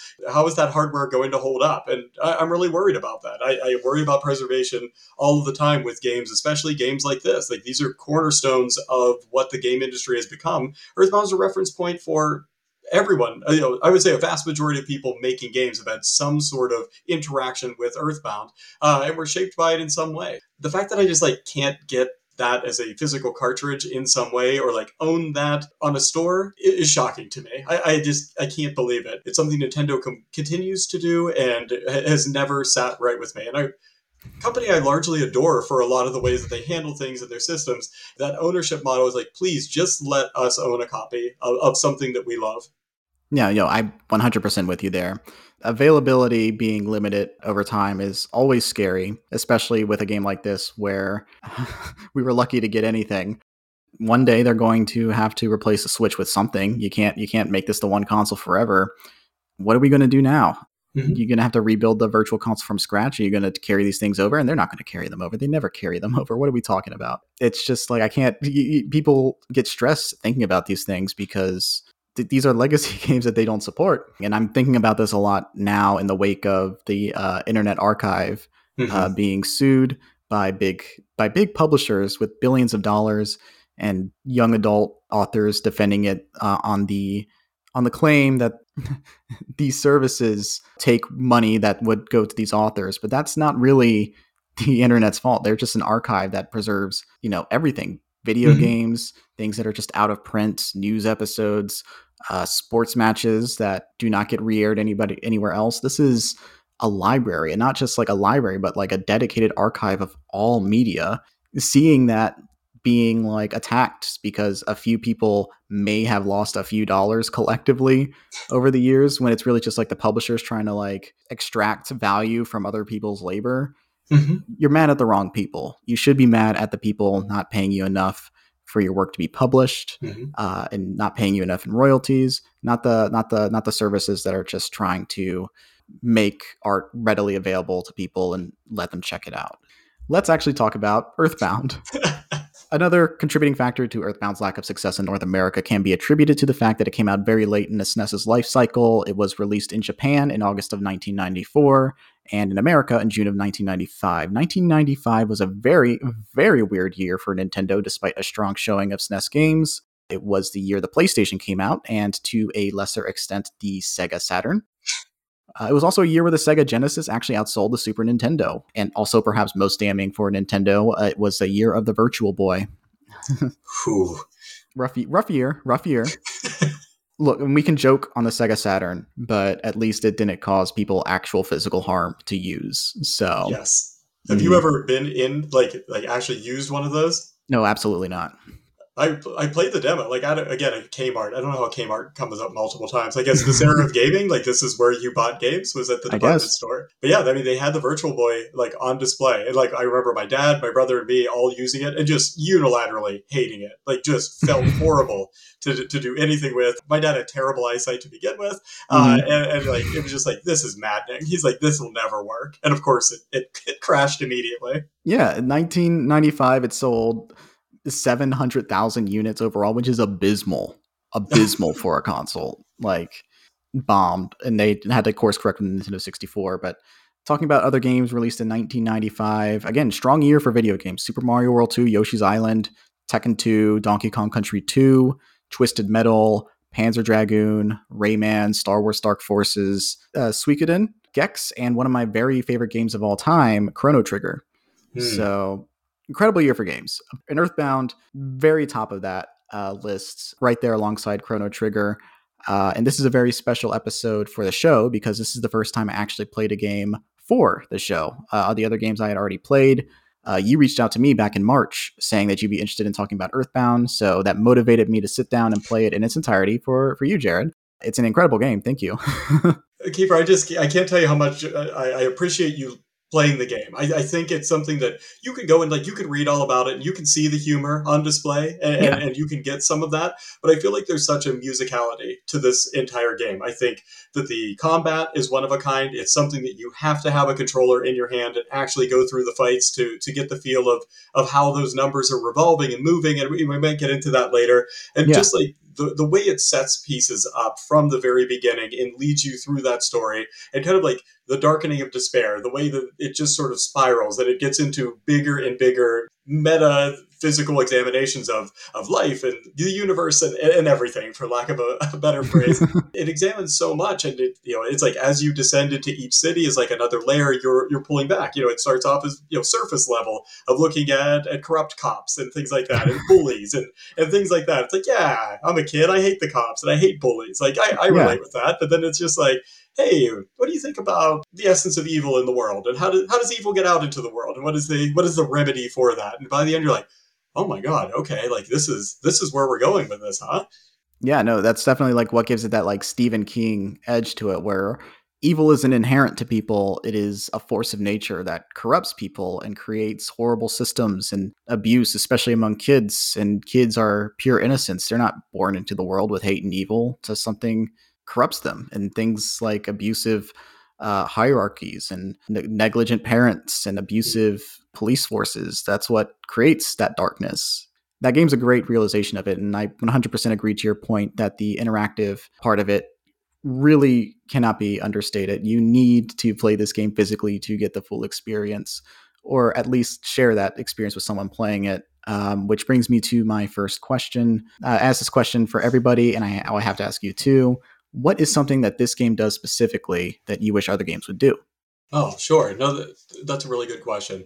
I think a lot of times with RPGs and even modern RPGs, I feel like the combat systems, we really haven't had any sort of revolution in that for a long time. I think a lot of Mhm. people try. I think Persona does a really nice job with some of the stuff that they're able to build into those systems. But largely, it's a lot of like, especially with active battle systems, like hold X to win the game and continue going, right? A big flaw of Final Fantasy 15, even Final Fantasy 7 Remake. I lauded praise on that earlier. Like, I'm not a big fan of that battle system in there. I don't think it's explained particularly well. And even by the end of the game, I didn't feel like I was really exploiting any of those systems, right? Whereas I think when you get that battle system right, it makes it so you're not worried about repetitive battles. Oh, I hate random encounters. It's like, you don't hate random encounters. You hate that the battle system isn't offering you anything fun or interesting to do.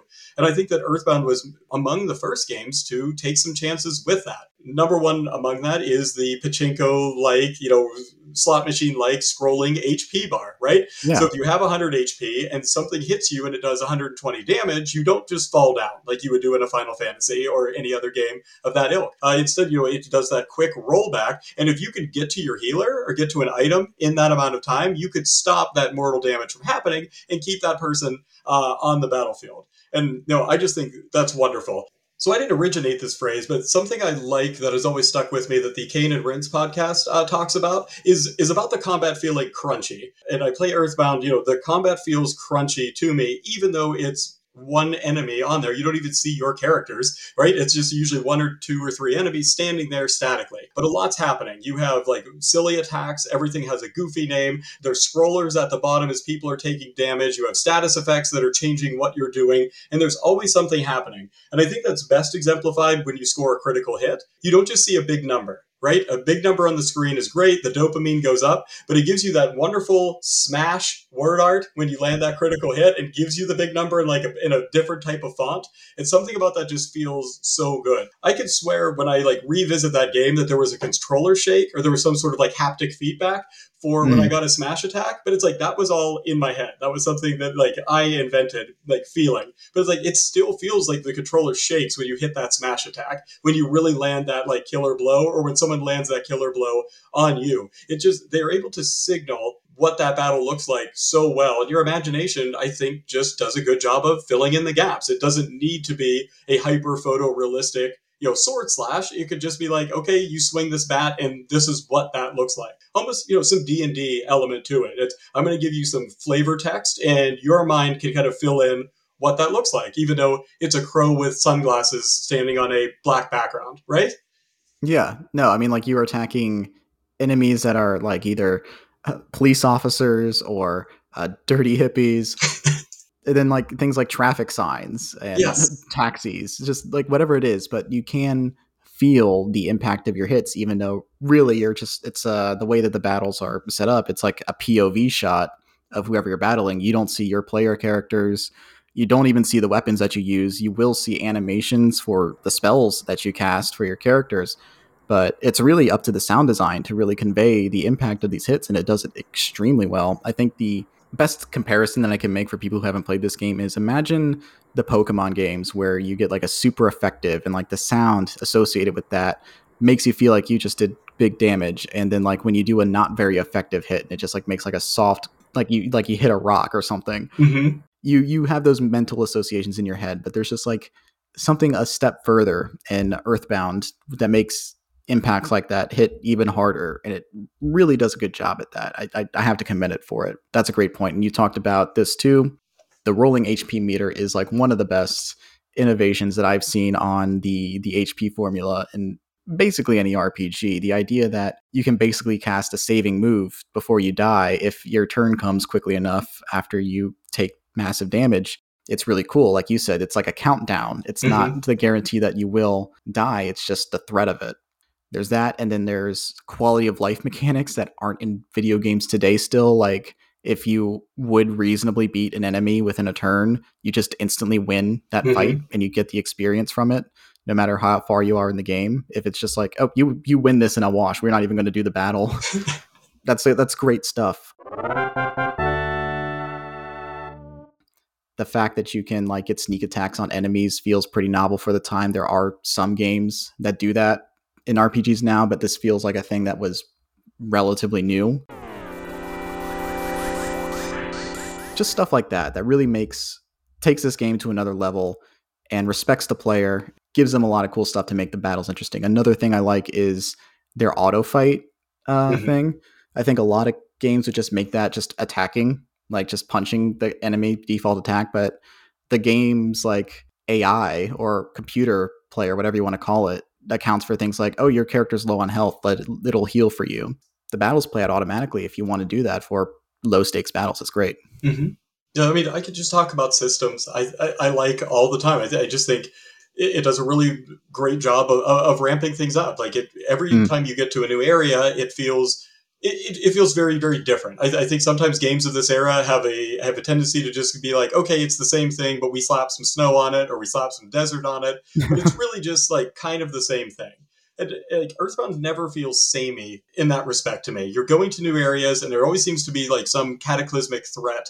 So, at the beginning of the game, you're kind of running around like Scooby-Doo with Paula and the Runaway Five and solving mysteries and like, why is the circus so weird? And that's a lot of fun, and you get a lot out of that. But like, then it quickly like kind of ramps up from there, and you are facing a lot of very real evil. You're like, okay, well, what if a religious cult, trapped your best friend and was going to do a human sacrifice? And that's like, maybe the second area of the game.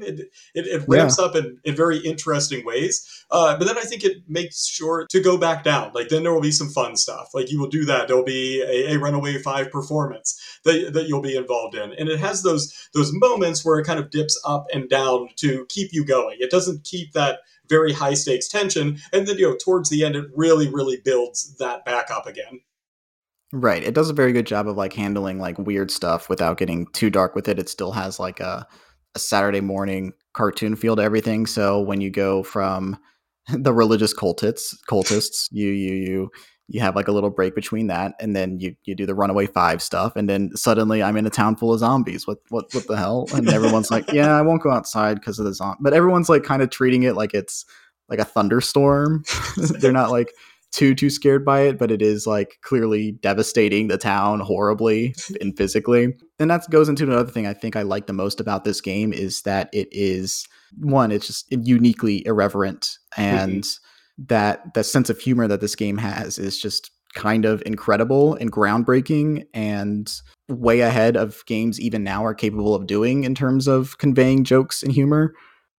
This game deliberately goes like there's an interactive part to the humor that I love too, and that's something that video games just don't get very well with humor. So it's like most video games try to be funny, and they're very bad at it. Yes. They're very bad at being funny. There's like a sense of humor that is very specific to video games. It still feels like it's still catching up to humor. Things are said with the cadence of a joke, but it's not actually really a joke. It's just like a sound, epic bacon, whatever. Oh my god, that's like having sex with a unicorn. Just like that kind of annoying, like Borderlands humor. Borderlands is the first game I was picturing as well. You're just like, haha, epic bacon narwhal. Isn't that clever? Yeah. I'm not talking about Tales of the Borderlands when I say that. I'm not talking about like the Telltale games. No. I love Tales from the Borderlands. They're one of my favorite. That's like one of my favorite games ever. But the Borderlands series proper, the shooter ones, very bad at jokes and joking and connecting those jokes, in my personal opinion. Like there's just like an interactive part of the jokes in EarthBound that make you feel like you're included. And then there's also stuff that's like you're being pranked by the game. There's a sequence late in the game where you're going through a dungeon that's designed by a dungeon master. And yeah, like, this is what I wanted to talk about this more than anything else on the podcast.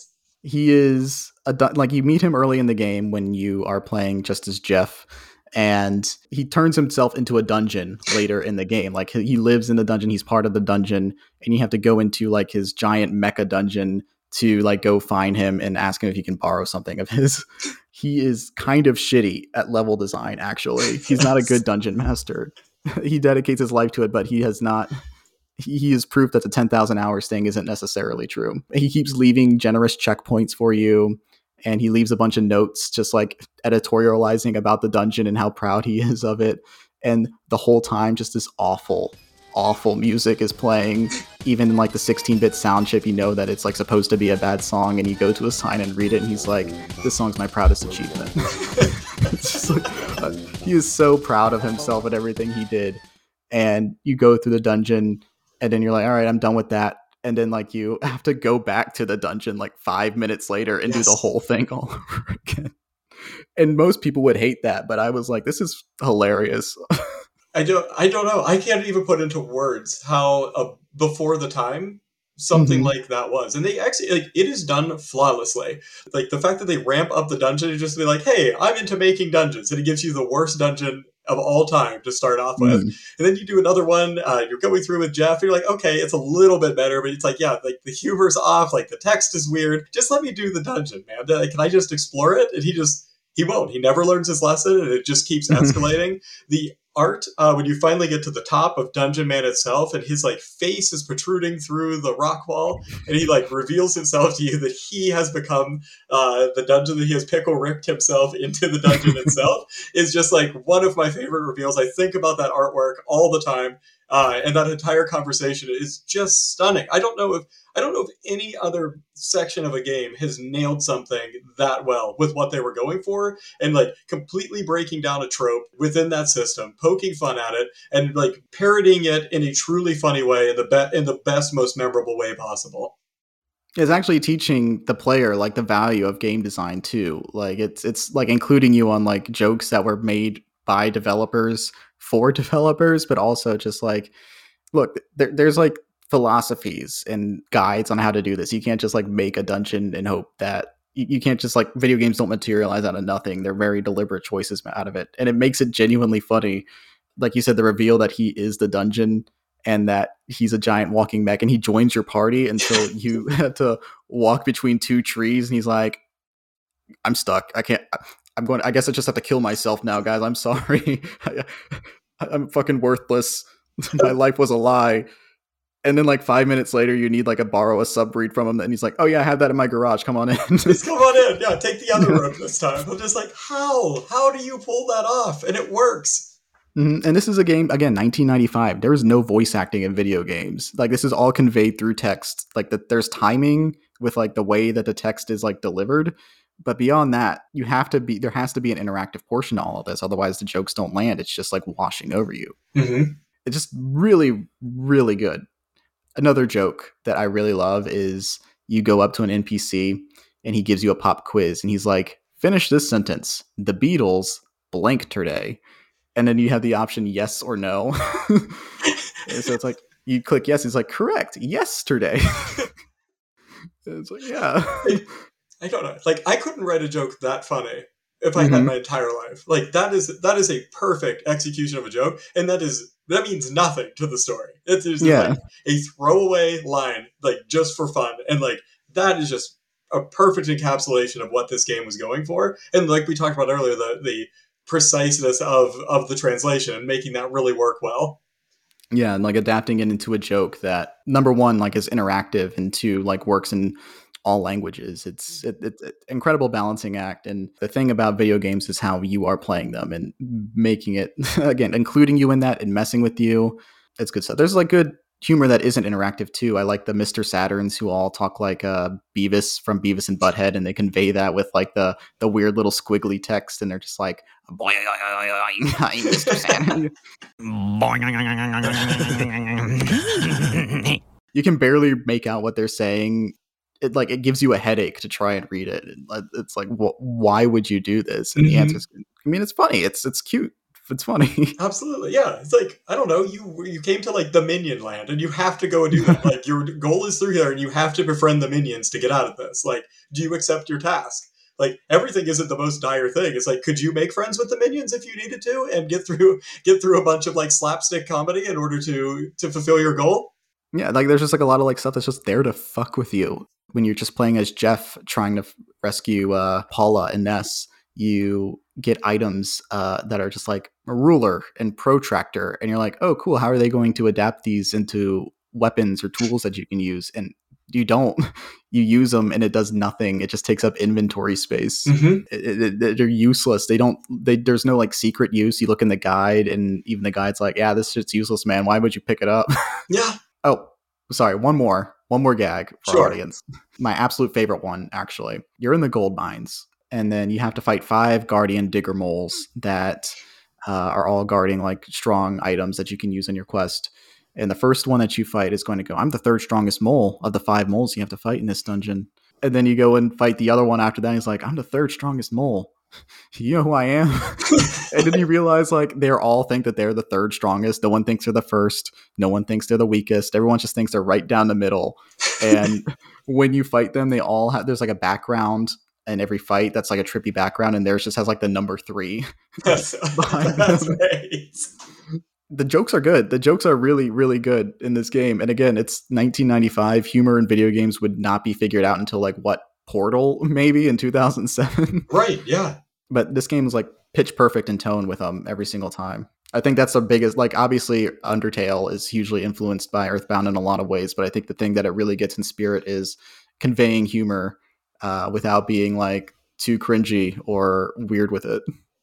I know, because it's like such a fine line, and I feel like it never crosses into that. It never tries to go and like do too much. Like it does exactly what it is, and it could be very corny, and it could be very on the nose with some stuff. And I think that all works, but they never jump over that line, and that's where I think Undertale succeeds. And I probably won't surprise you to hear that that's has quickly become one of my favorite games of all time as well, and something I played through and tried to get every ending of it and everything through that for much the same reason. It's like I will do that. I will do fun battles and goofy dialogue and like wild item names. Like that does a lot for me. There's something to it. It's not just doing something because it would be funny. It's like there's still a story at the end of the day, and you're still influencing that world, and it's looking at a lot of bigger themes.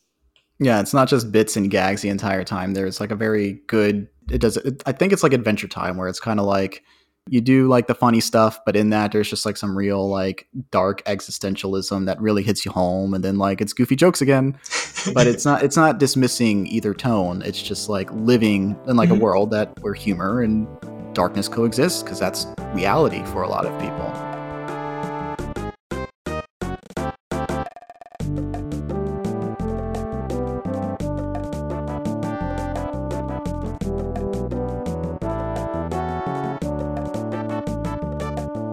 Let's talk about the music of this game now.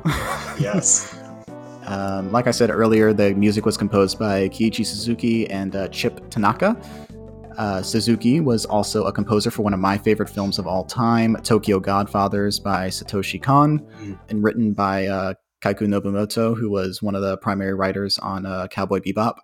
Incredible film if you haven't seen it. Not what we're talking about, though. Chip Tanaka was also a composer, and he was kind of like the in-house Nintendo composer who worked for them during the 8-bit and 16-bit era. Both musicians were heavily influenced by Western rock bands like the Beatles and the Beach Boys, and Tanaka brought a lot of reggae and hip-hop to this game. He loved artists like Sly and Robbie and A Tribe Called Quest, which great bands, but not something you'd expect to hear in a Japanese-developed game, but they were trying to bring an authentic feeling to the American sense of music, and it's not just, white people doing that. There's a lot of genres, and it's very eclectic. No, I mean, I would think we could easily do a podcast just doing a track by track, breakdown of all the things that I love about the music. I mean, Chip Tanaka has always been, like, from this moment, one of my favorite composers. I definitely I will just go and listen to any soundtrack that he's done to listen to. I listen to his solo stuff on my Spotify. Like, he just came out with an album, I would say maybe 5-6 years ago now. But he's still in that pocket. Like that's still where he is in that chiptune era. And where he really excels, like, in that space. And the chances that they take with this, with as limited as we know the hardware was, and what they were able to do with that sound chip, and the amount of expressiveness, the way they were able to convey tone and everything through that is just shocking. We had Chrono Trigger right around the same time. Final Fantasy VI was also doing incredible things with Aimatsu and his team behind that. So there were some other people getting some amazing things out of the sound chip as well. But to me, Earthbound is almost on another plane with the way, I don't know that anyone used it better. I think they mastered the technology with this game. Mm. I think it being a late era, they knew exactly how to get every single bit of oomph out of what they were going for, right? They didn't leave anything on the table with this soundtrack, and that's why they crammed every track possible onto this cart.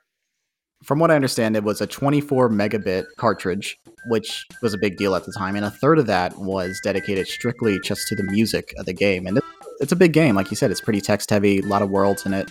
They were very serious about the music and tried not to be super compromising about it. I think there was like over 100 tracks written for it. Not everything was included, but they tried to fit in as much as they could because they wanted a very diverse music selection. And that's the true accomplishment of this game, is probably the most diverse in the SNES library by far. Mm-hmm. A lot of incredible soundtracks. I'm not diminishing the efforts made by any other games. Chrono Trigger is one of my favorite soundtracks, and you talked about that one. Final Fantasy VI, incredible soundtrack. Link to the Past, Mario World, Mm-hmm. all great soundtracks. None of them have the variety of music that this game has, and that's not insulting. It's just how wild and how accomplished this soundtrack is to include so many different styles of music. You have Chuck Berry sounding music that they got away with in America by saying, "Oh, it's parody. You know, it doesn't count." Right. Like you said, the Beatles and Mhm. Beach Boys. Beach Boys was a huge influence on the percussive notation that they used developing this. Randy Newman was like the template for everything because they wanted everything to sort of come back to America and Americana, Mhm. and that was kind of like their basis for that as musicians, Japanese musicians' understanding of what America was. But like you also have like weird music in there too, stuff that sounds like Frank Zappa and Talking Heads and Steely Dan and Can and Oingo Boingo. That's great. And there's music that's legitimately scary. There's music that's legitimately off-putting, catchy music, earworms, happy town music, scary, dark, existential music. It's all there. Everything. And I mean, as you're listing all of those artists, and it's like when I revisit this, it's why I get something new out of this every time that I play, right? You know, when I go back and look at that now, it's like, who do I go back to time and time again with the artists I listen to? It's like, I always go back to Talking Heads. I always go back to the Beach Boys. I'm huge into Brian Wilson's music and his importance to the American sound. And, you know, I will go toe-to-toe with Beatles historians all day on how important Brian Wilson's work is for just so many reasons. I can't get into that now, or we'll never be done talking. But it's like when I revisit that, and I pick up on an Oingo Boingo reference or something like that, it just makes the game just even more memorable to me, right? I remember chasing down the New Age retro hippie specifically, who has this absolutely wild song that plays. He's like a rare enemy. You'll maybe see one or two of them in the entire game. But like, I will absolutely go and chase that guy down, even if I'm over leveled and he's running away from me, just to go and I will fight him, put the controller down, and just play that on a loop. Nice.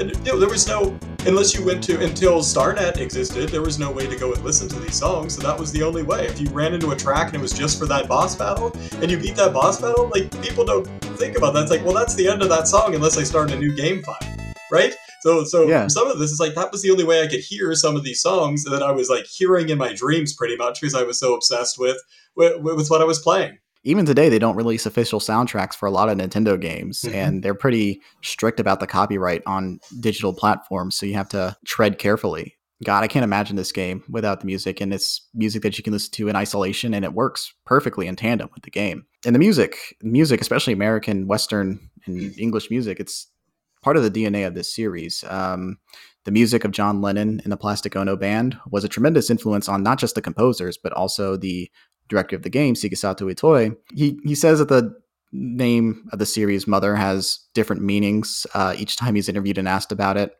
He's mentioned the word mothership, as in the mothership, base aliens, as are the enemies of this game, but also mothership, as in the act of parenthood, as in my mother. Mother Earth being the setting of the world and what is on the planet, obviously, that's on the title of the game itself.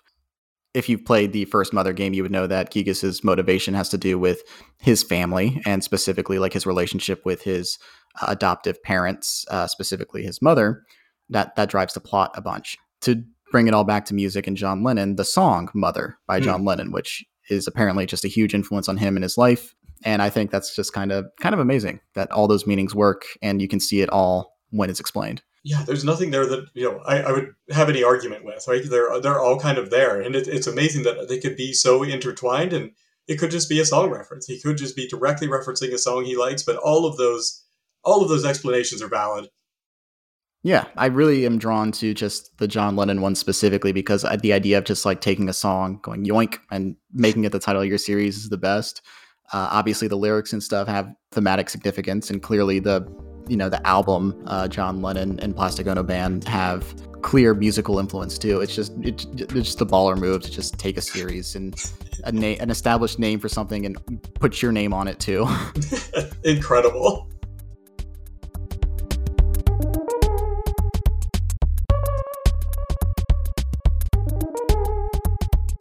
Before we go into the themes of the game itself, we do have to kill our darlings a bit on this podcast as well. What is something that you wish this game did better?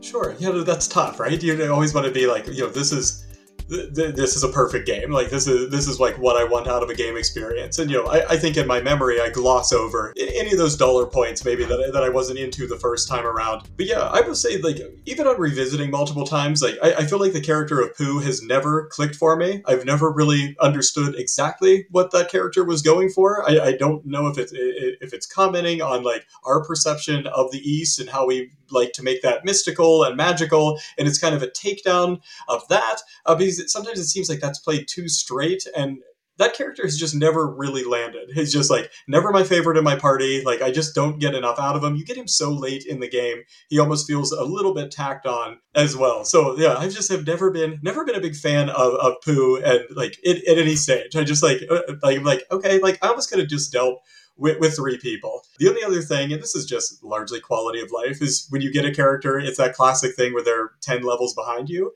And usually have to spend the next hour or two leveling them up just so they don't die, instantly to one attack. So, I mean, those are two kind of small, like one smaller qualm and then one, I guess, a little bit bigger with some of the characterization.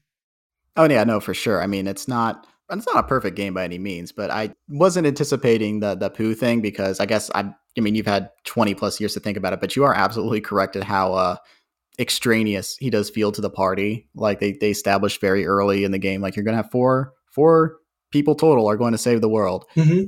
You have Ness and then you have Paula for a while and then you get Jeff. And then Jeff is like the perfect third addition who's like a good foil to everything. He has like a completely different relationship with his family that the two leads do.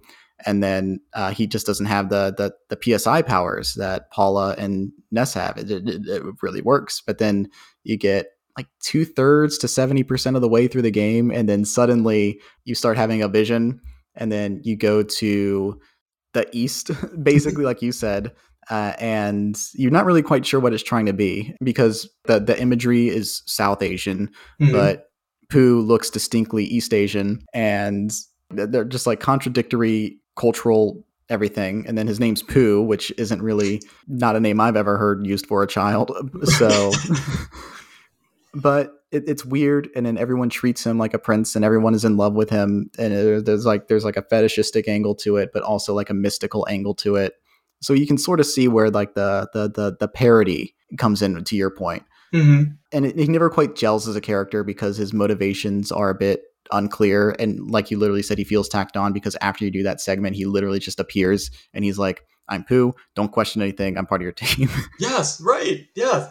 So you get so invested in Paula and Jeff through their quests, and like they have a great introduction, and you really like they become part of your group, and you know exactly what they're about. And like you said, Jeff fits right in, and he gives you exactly what your party didn't have. Like the good like random gadget ninja type character who's just going to throw stuff and use inventions on you. But yeah, Pooh just like he just doesn't fit, and like you said, he just appears. Like I don't know, EarthBound is too good for that. They're too good for the shortcut of like we needed a fourth, and this is what we had. I think they could have done a rotating fourth, like a Final Fantasy IV style, where you kept getting like new party members into that slot. Like maybe Dungeon Man would be there permanently for a little while. Maybe Pooh even is a character for a while, but he gets rotated out at some point, right? I think that would even make more sense with the conclusion and the ending about like all these people you partied up with, joining up together and the power of friendship, triumphing overall. Pooh was just like, well, I'm here. I'm like, oh, why are you with Ness? Like, why are you following this kid with a baseball bat around? It doesn't make sense. He should almost be the party leader when he walks onto the scene. Yeah, I would like to know a little bit more about the development of that. Like, if there was like stuff that they had to cut from the game, I'd just be curious if that has anything to do with it.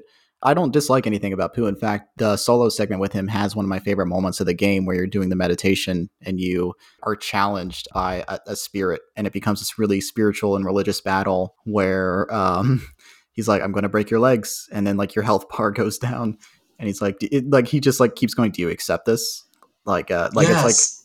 there's like this very, I don't have a lot of frame of reference for a lot of the non-Christian religions based stuff besides like religion 101 classes. Mhm. But this is very much like the story in the Bible where, the devil keeps tempting Jesus in the desert is kind of my frame of reference for that. But he's like, I'm going to break your legs.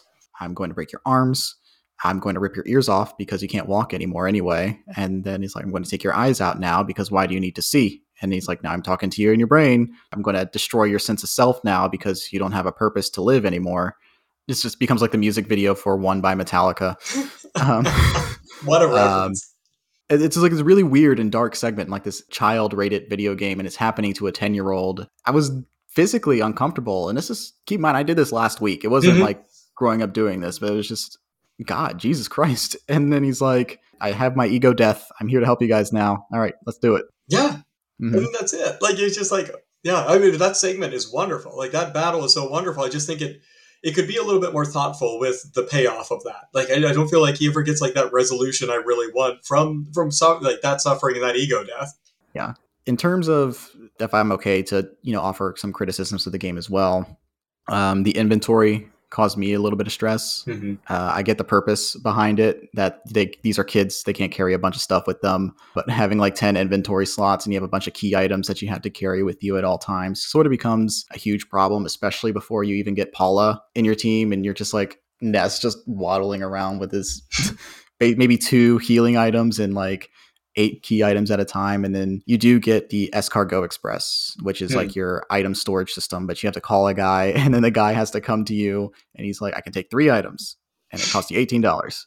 What do you want to get rid of for now? And you give it to him and you have to do the whole thing again if you have more stuff you want to get rid of or if you can't sell any of it. It's a bit cumbersome. There's some stuff that I don't mind that this game does that's cumbersome. Like I don't mind going to the hospital and hotel to do 2 separate healing sessions. I get that. But the items inventory thing specifically kind of bugged me a lot.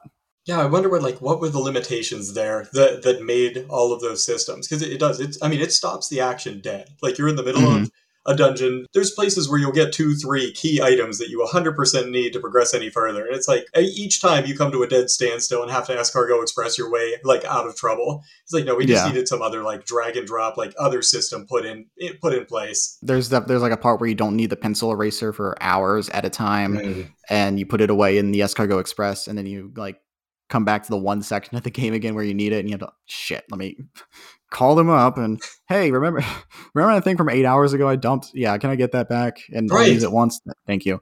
It's strange, but it's nitpicking a generally very, very, very, very, very good game. So right, like that's the harshest criticism. So yeah, I don't think any of that is too damning. I think this game is still very playable today. Maybe not accessible, but it's still a game you can like play and understand, especially with some nice quality of life stuff that they've done on the Switch release that makes this an enjoyable experience. So yeah, if you do want to play the game, I'd recommend the Switch version. And to make the game experience as authentic as possible, obviously they can't just give you a copy of the strategy guide, but they do have the original strategy guide in its entirety completely freely available online. So if you want to download it and use that as your official strategy guide, which is what most people would recommend instead of looking up like a walkthrough, you can do that. And it's genuinely helpful and it gives you a lot of information that the game does not give you willingly.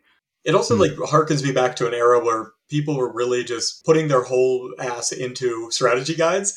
And like this Nintendo one is like one of my favorites. There's so much like flavor text written in there. They have a lot of fun like setting it up. They do like a newspaper like report in each town that you go into. They're recapping the events. It like keeps you on like the plot points and things like that. And I remember how excited I would get to like turn the page each time I got to a new town.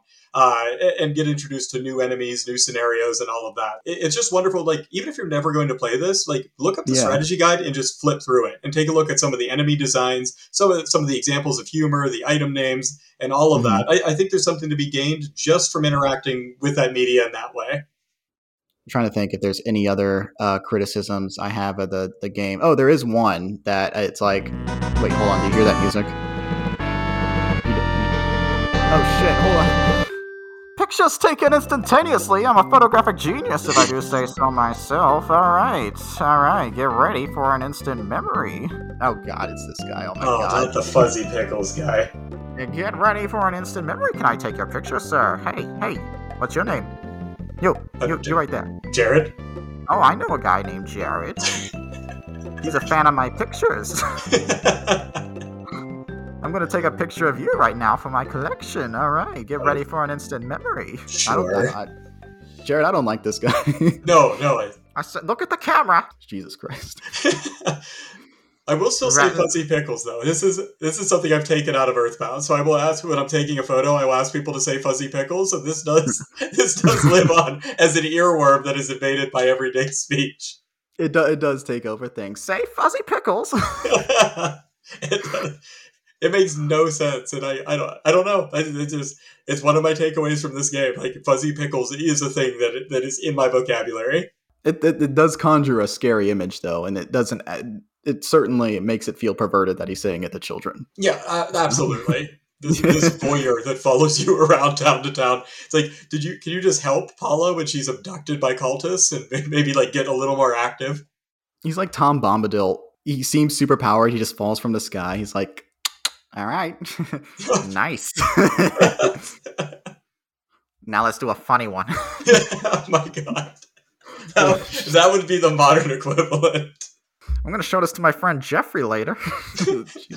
And always just imagine, like, it happens at key moments. So you imagine, like, you just fought this, like, gigantic mole, and you're, like, beaten and bloody and, like, trying to get to a healing point, and, like, this guy interrupts you for the next, like, 90 seconds. I don't know. If this was made today, like, Ness would eventually fight him. Like, there would be a boss battle against the picture guy. Like, you would eventually have to defeat him. Maybe that's a criticism.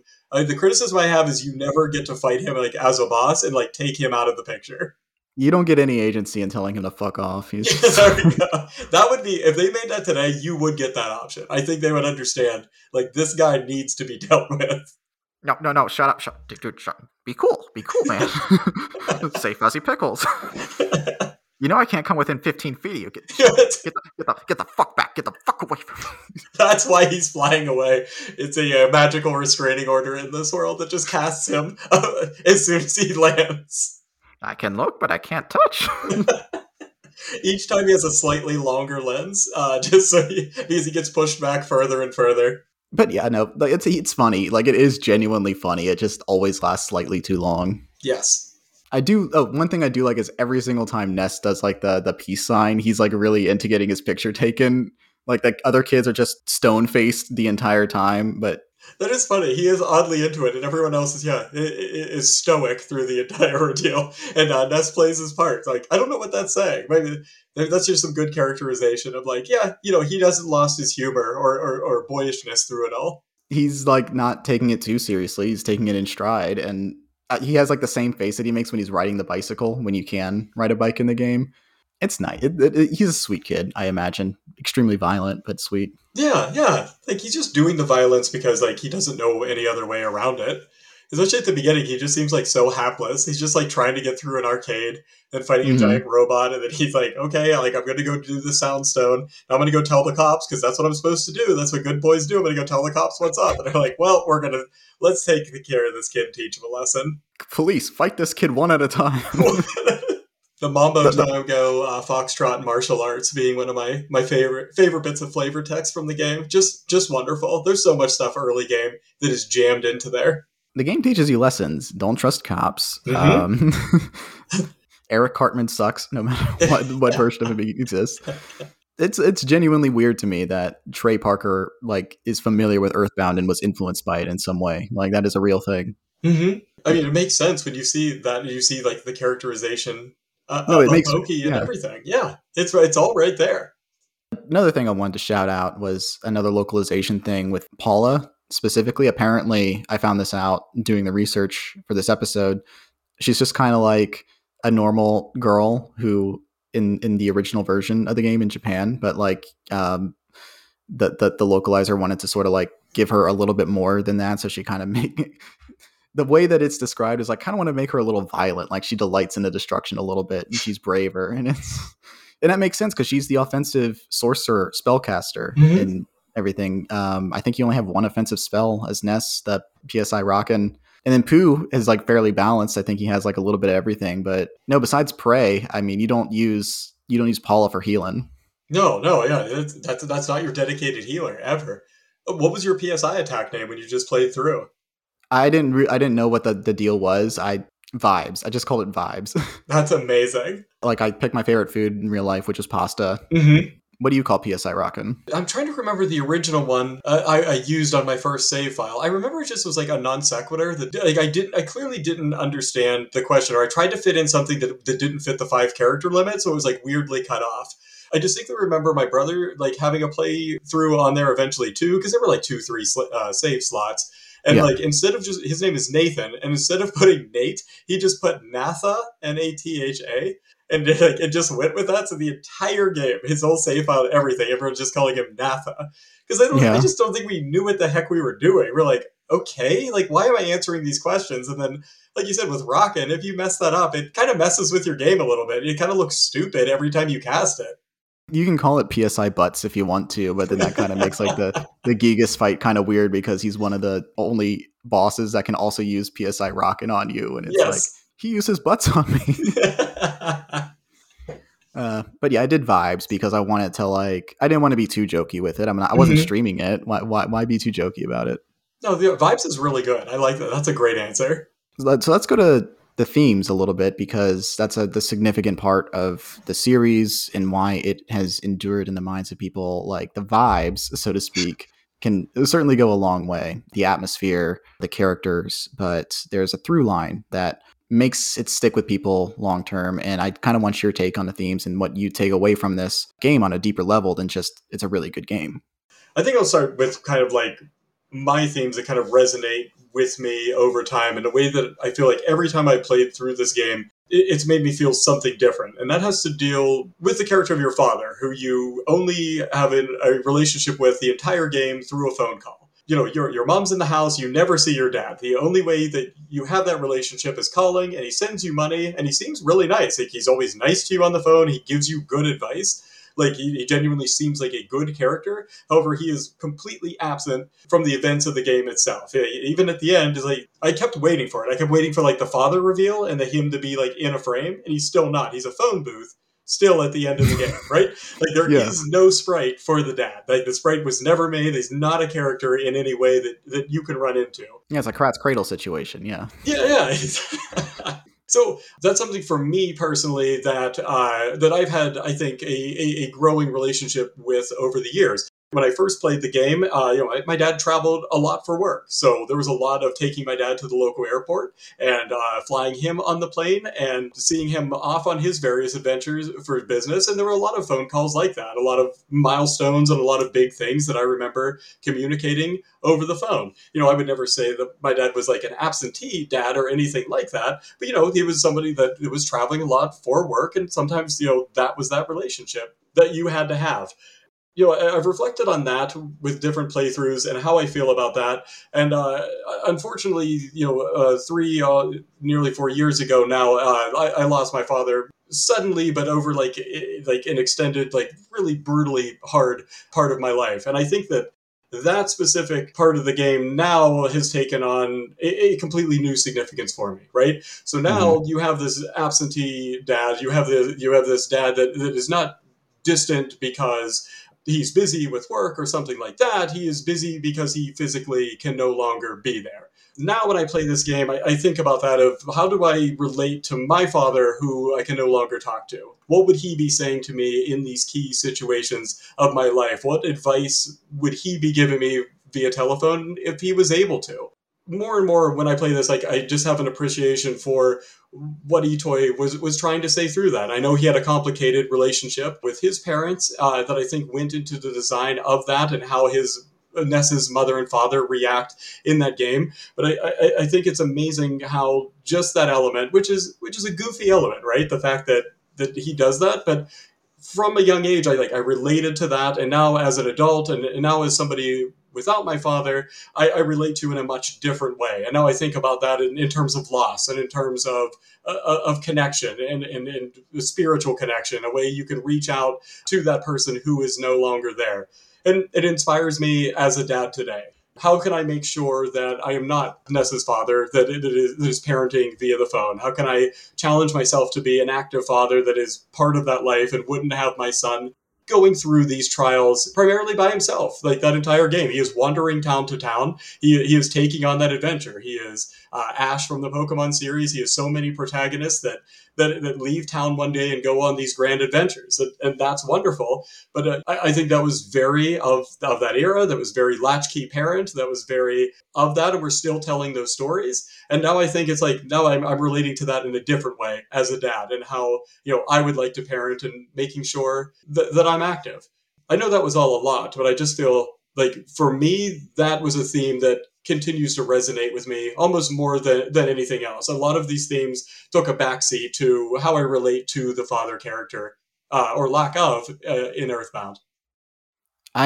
Well, firstly, thank you for sharing with that, because you did a really good job, and I really appreciate your story. And I'm sorry for your loss. Thank you. Family losses are very, very, very challenging and very difficult. So thank you for sharing your story. You're a great guy, and I know how much you care about your family and your kids, and it really comes through. And I thought that was worth telling you that. Well, thank you. I really appreciate that. Yeah, no, I see your enthusiasm and your passion and the things that you talk about and the people in your life that you talk about. So just conveying that to you, not to get too sentimental. No, that was good. We've been joking around a lot, but this doesn't just stick with me because it's the funny item game. This sticks with me for these much deeper elements that I think I can keep coming back to, that hit me in a different way on each playthrough. I'm 100% with you there. I mean, there's something, I have my own father baggage that I won't get too deep into. I'm a lot more like Jeff than I am like Ness necessarily, which is why that's why I value his character a lot. Just kind of like the guy who feels like he's forgotten and left behind while the dad does his own thing and doesn't really know how to be nurturing. So I did go into it a little bit. Sorry. No, please, that's what I appreciate, because that's a completely different experience that I didn't.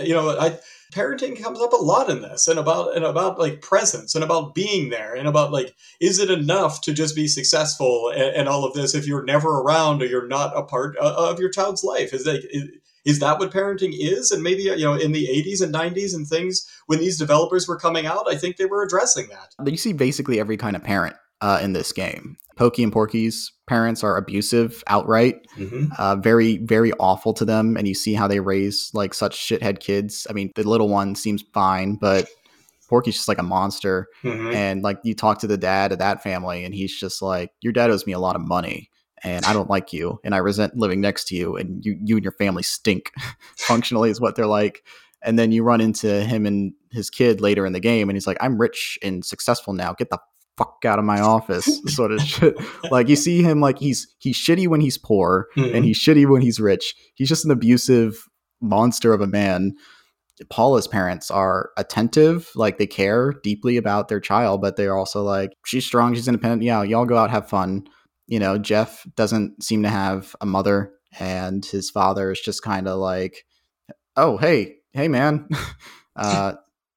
you look older. Yeah, see ya. Right. Like Jeff, like very even like doesn't even refer to his dad as dad. He just kind of refers to him as like Doctor, his last name. It's a very, very professional relationship to have with your father. The dad is like almost comically just like neglectful, and it's like, damn, all right, that kind of hits in a weird way. Just he doesn't know how to talk to him. He's just like, I sent you away to school. What? Yeah. The general presence of adults just seem kind of neutral to Ness and don't really question everything too much. And they're almost like comically like whatever, or if not, they're just like actively cruel to him. I find that stuff very interesting because you don't see RPGs question like the young kid protagonist thing very much. And this one's almost constantly acknowledging it, but not in like a condemning way, but in just kind of like a, adults are weird and kind of fucked up when you think about it. Mm-hmm. Right, yeah. I mean, you were just dealing with everyone's baggage from like minute one. From the moment you walk over into Pokey's house and you see that abuse on display, it's like it's a central theme. And it's established super early on about what these relationships are. And whether you have, like you said, adults openly antagonistic and battling you is one thing, but it's everyone has their own baggage with their parents, with the antagonist as adversarial relationships with everyone in different ways. I don't know. It all sticks out to me. It's on my most recent playthrough. I think like Pokey's arc at points really stuck out to me. It stuck out to me in a different way I wasn't expecting. As a kid, I just hated that character. I like detested everything that he stood for. I didn't understand how you could be so cruel, how you could be so evil, so like pointlessly evil, and want all of this like wanton destruction for no reason. Like it just didn't make any sense to me. I couldn't unpack what that character was going through. And like my Yeah. most recent playthrough, it just was like so sad. There were points where I like felt I had to like take a 5-minute break with him. Like it was just like it's so shattering. And when you kind of realize that all Pokey wants is to have a single friend, a person that cares about him in his life, it like almost breaks me down. I think it's like that powerful. And it took me so long, I think, to get to that point. He's not just like some monster. He's not an unknowable evil. He is a product of all of these broken systems, of the broken home life, of shattered family, of not fitting in, of like having all of these like needs psychologically, physiologically, everything that he's not having met, that is like kind of turning him into that person. I know Mother 3 that Porky is the main antagonist of that, and I'm super excited to see if that gets unpacked, if that gets like looked into further, because I find it super fascinating to look at that. And I think a lot of what people fall into now is trying to rehab the villains of a series and all of that and explain like, oh, these people aren't so bad. You know, I don't think it's like that. I think it's more that it's deconstructing. It's deconstructing that person layer by layer to get to the middle of it. And it's just loneliness. It's just like this bottomless pit of loneliness that he can't fill no matter what he does, the alliances he makes, the money he makes, any of it. He sees that nothing fills that void in him. And that's just like, I don't know. It breaks my heart. He's not just like a flat character. You can read him as a flat character if you want to, but if you really want to like look into the fact that he is the supporting antagonist of the story and he's always getting in your way, I mean, like they clearly want to say something with him. The fact that he's there at the beginning and that he interferes in the middle, and at the very end, he's just fully embraced the darkness and tries to weaponize it. Mother is about cycles. It's about generational experiences. The fact that the fact that the name of the series is Mother kind of points in that direction to me, at least. I don't, like I said, never played the original Mother, but I understand that to be about, Gigas has family that raised him, and then like the family that he feels compelled to honor, like the alien species that he comes from, who's like kill everything, destroy everything. Mm-hmm. He kind of breaks away from the family. Porky or Pokey, he is a part of an abusive situation, and he is like exposed to like cruelty every day of his life, and he finds it easier to embrace the evil than to embrace like the destiny of or the significance of like Ness's mission. He's like, I'm kind of a coward, I don't want to do this. Bye. And then you run into him later and he just keeps lucking into like situations with bad people and falling into bad crowds because it's like easy power accumulation. You know what I mean? Like he's like I don't like to be like so reductive about it, but it is very much like the right wing kind of grift that he's always on. It's very representative of that, like the Eric Cartman like exploiting the issue of the week situation. It's all there. And Ness has like family that isn't necessarily like the best parents necessarily, but they seem trusting of him. And whenever you call your dad, whenever you call your mom, and whenever you call your sister, it's always a nice conversation. Your mom's like, I love you. I know you're saving the world. Be safe. Your dad talks to you and he's like, do you want to take a break? You don't have to always be on the grind. You can take a break, which is, ironic considering the fact that he's always at work, but he genuinely cares about his kid, even if he isn't always there. And then your sister is actively trying to help you on your journey. Like you have a support system and you have a condition that Ness can accumulate over time called homesickness if you don't check in with your family and call your mom specifically. I think that's very, very touching and gives away like what this series is about. So yeah, no, I mean, it's about cycles. It's about generational nurturing, and it's about love and what that means to the family structure. I think that's perfectly put. I honestly, I couldn't sum up the themes of that any better. Yeah, I mean, like, it all accumulates in the fact that, like, your final battle is against Gigas, and you're literally traveling through time to fight him. You are trying to defeat something at the root, the corrupting force, the Stephen King's It that is responsible for the evil and wrongdoing in the world. The root has been pulled out, and you want to create a better world out of that. And that's why the game, like, really started touching me towards the end. Like, the Jeff's dad becomes more present, even if he's not becoming more better. There's like an effort to be around, and he's there in the final moments. You have to pray to the people that you encounter throughout your journey to heal and defeat the evil. I'm talking a bit too much, and you get the point. But do you have anything else you want to talk about with themes and everything? No, I like that. And I think it's almost a trope now. The like friends we made along the way was the power to defeat evil all along. But it's like, when I look back at that, that was the first time I ran into that theme, like in anything that I looked at. It was the first to like play with that. And I think it really worked well on me. And I mean, I think it's still something that easily flips that switch today. It's probably a reason why a lot of writers and directors and authors continue to put that switch in their work.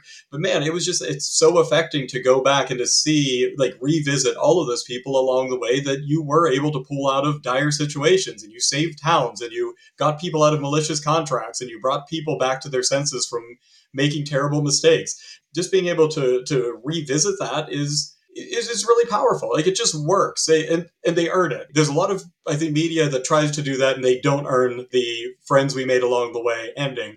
But EarthBound absolutely does. You make these solid relationships, you have an impact on these people, and it's not just defeating the bad guy. Like, sometimes the evil is capitalism, and it's paying the $10,000 and getting the runaway 5 out of town as fast as possible. And like, there you defeated capitalism. Like, that was the actual enemy in that zone before you moved on. I think when you go back and you see them, you're like, I get this. Like, these people would be rooting for me. They know the sacrifice that I had to make, which we didn't even touch on. The fact that they have to destroy their physical bodies and separate from their souls in a way that, they're told that it's no guarantee we're going to come back from this. Like, this might be a final sacrifice for all 4 of us.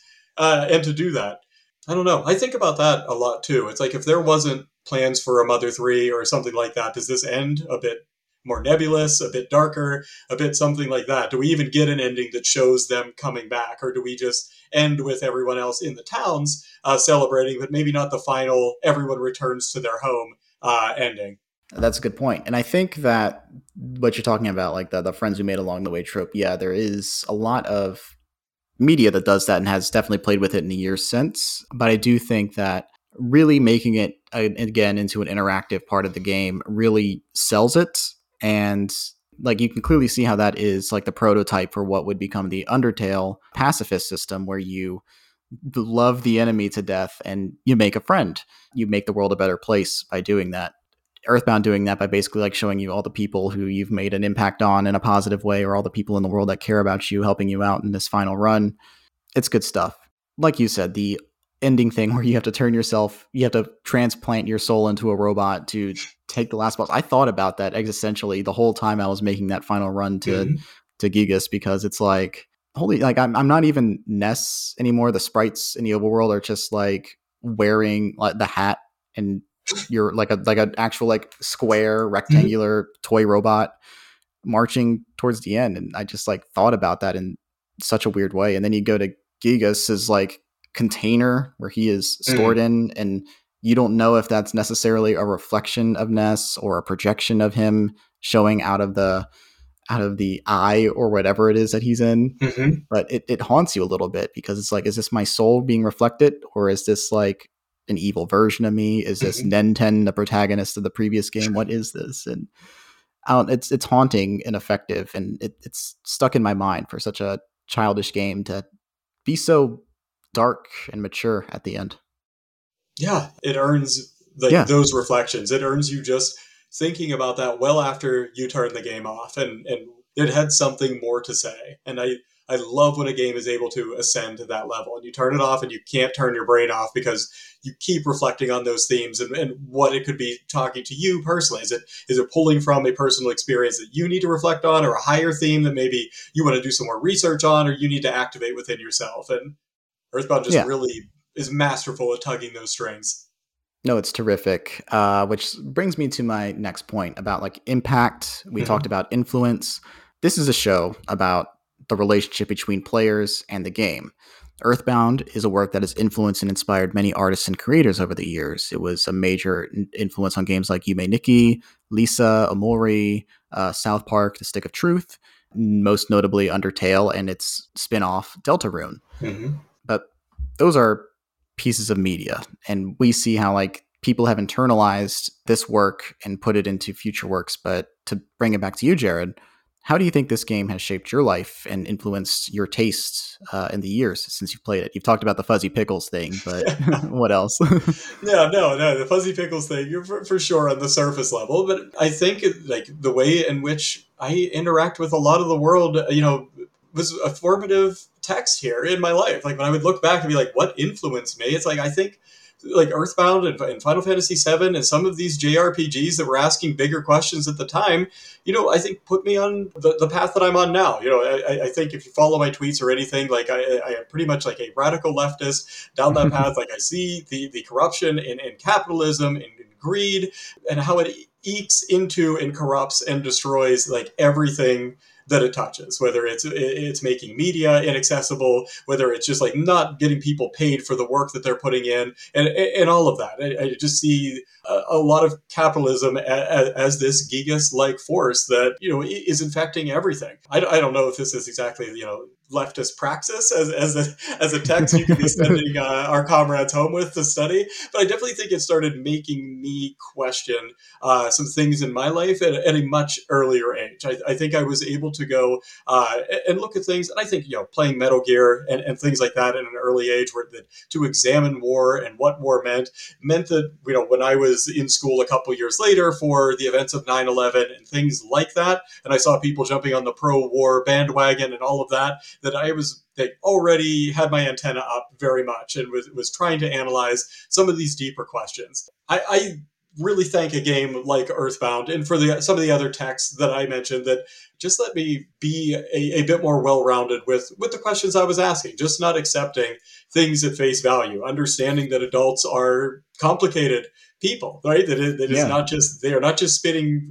truth at you, they're speaking through their lens of truth, and you need to dissect what that is, right? And you will be better off for that when you understand what their perspective is. So even if it's something like that minuscule of being able to question your elders in a smart, exploratory way, or it's wanting to dismantle capitalism and tear it up by the roots, just like Gigas, I think there's something for a lot of different people to pull from this. And no, it's something I go back to today. I think it's one of my biggest reference points. I can compare a lot of things that I see, no matter what, to a moment in Earthbound or something like that. So it continues to be a text that inspires me. Beautifully put. Thank you so much for saying all that, which brings me to my next thing. We talked about how it's influenced your life. We've talked about the things that it's influenced. This is one of my favorite parts of the show where I ask you to recommend to listeners something about you or something that you think connects to Earthbound in some way. So what are some things that you love that you would recommend to listeners that connect to Earthbound? Wonderful. Yeah, I mean, it's super obvious, but I have to say, like Undertale in so many ways is my Mother 3, I would say, right? I feel like that was the game that I was waiting for so long. I feel like it touches on that, it modernizes some of the arguments. It really takes a look at, like you said, at pacifism and about the use of violence and what happens when you create a system where violence is not the answer, or where violence just continuously makes life worse for everyone involved, where even one singular loss in that monster world can have a deleterious effect on everything that goes on. I think it's so well done. I love how that game's put together and every part of it. I've listened to that soundtrack a million times since. I probably have listened to that more than Earthbound. When I get my Spotify recap, I'm always in like the top 1% for Toby Fox listeners. And I put it on at work just constantly. And people walk by and are like, what are you listening to? Because it's dogs barking jingle bells at points and very silly songs, just like the Earthbound soundtrack. But it is Yeah. something that speaks to me on a lot of different levels. There's the music, the themes, the battle system is unique. It's everything I talked about that I loved about Earthbound exists there in some way. So I think if you haven't played it, there's a wonderful starting text for you. You mentioned Lisa. I think Lisa is another wonderful take of the same premise. Definitely much darker. I think it's much less hopeful than a lot of the themes in Earthbound. But if that's more your style and you don't want to get into the cutesier stuff that I think Earthbound has, you want to get away from the Nintendo element of this, I think Lisa does a very good job of that. I feel like it sucks the Nintendo charm out of it, not in a bad way, but it presents it in a much more dire set of circumstances. So if that's more your style, definitely check out Lisa. It is a really unique experience that I haven't played anything like. And man, you talk about a game that you turn off and you are analyzing the choices that you have made and the things that have happened in that. Wow. I don't know. There's just nothing that beats it. I've never played Lisa. I've played Undertale more than once, and I've played through Deltarune and love it quite a bit. But Lisa, I'll have to get to. It always looked like I didn't know. I was like, that's clearly influenced by Earthbound, but I'll have to play it at your recommendation. Yes. And I mean, you can breeze through it too. It'll be, maybe a 5 to 10 hour playthrough at most as you do it, but it's amazing. I don't want to spoil anything for you, but you are going to go on a ride, an emotional and cathartic exploration of yourself during that game. It's masterful. All right, yeah, I'll definitely check it out. Do you have any other recommendations that you want to give that connect to you or Earthbound in any way? No, I mean, I mentioned Nier earlier. I would put that out there. I don't know that it has similar DNA as Earthbound. I'm just going to say, as the JRPG space goes, that's just probably the other one since then, and now Final Fantasy VII Remake, which we touched on, that really just impacted me. That I thought really looked at complex themes, that really took it beyond the game itself, and just made me fall in love with the characters, with all of it, and play through it again and again and again. Right on. No, thank you. And of course, I got to give my recommendations too. So you've already recommended Undertale and Deltarune. First and foremost, if you love the tone and style of Earthbound, I have to recommend the film True Stories, which I can confidently call one of my favorite films of all time. I am a huge Talking Heads fan.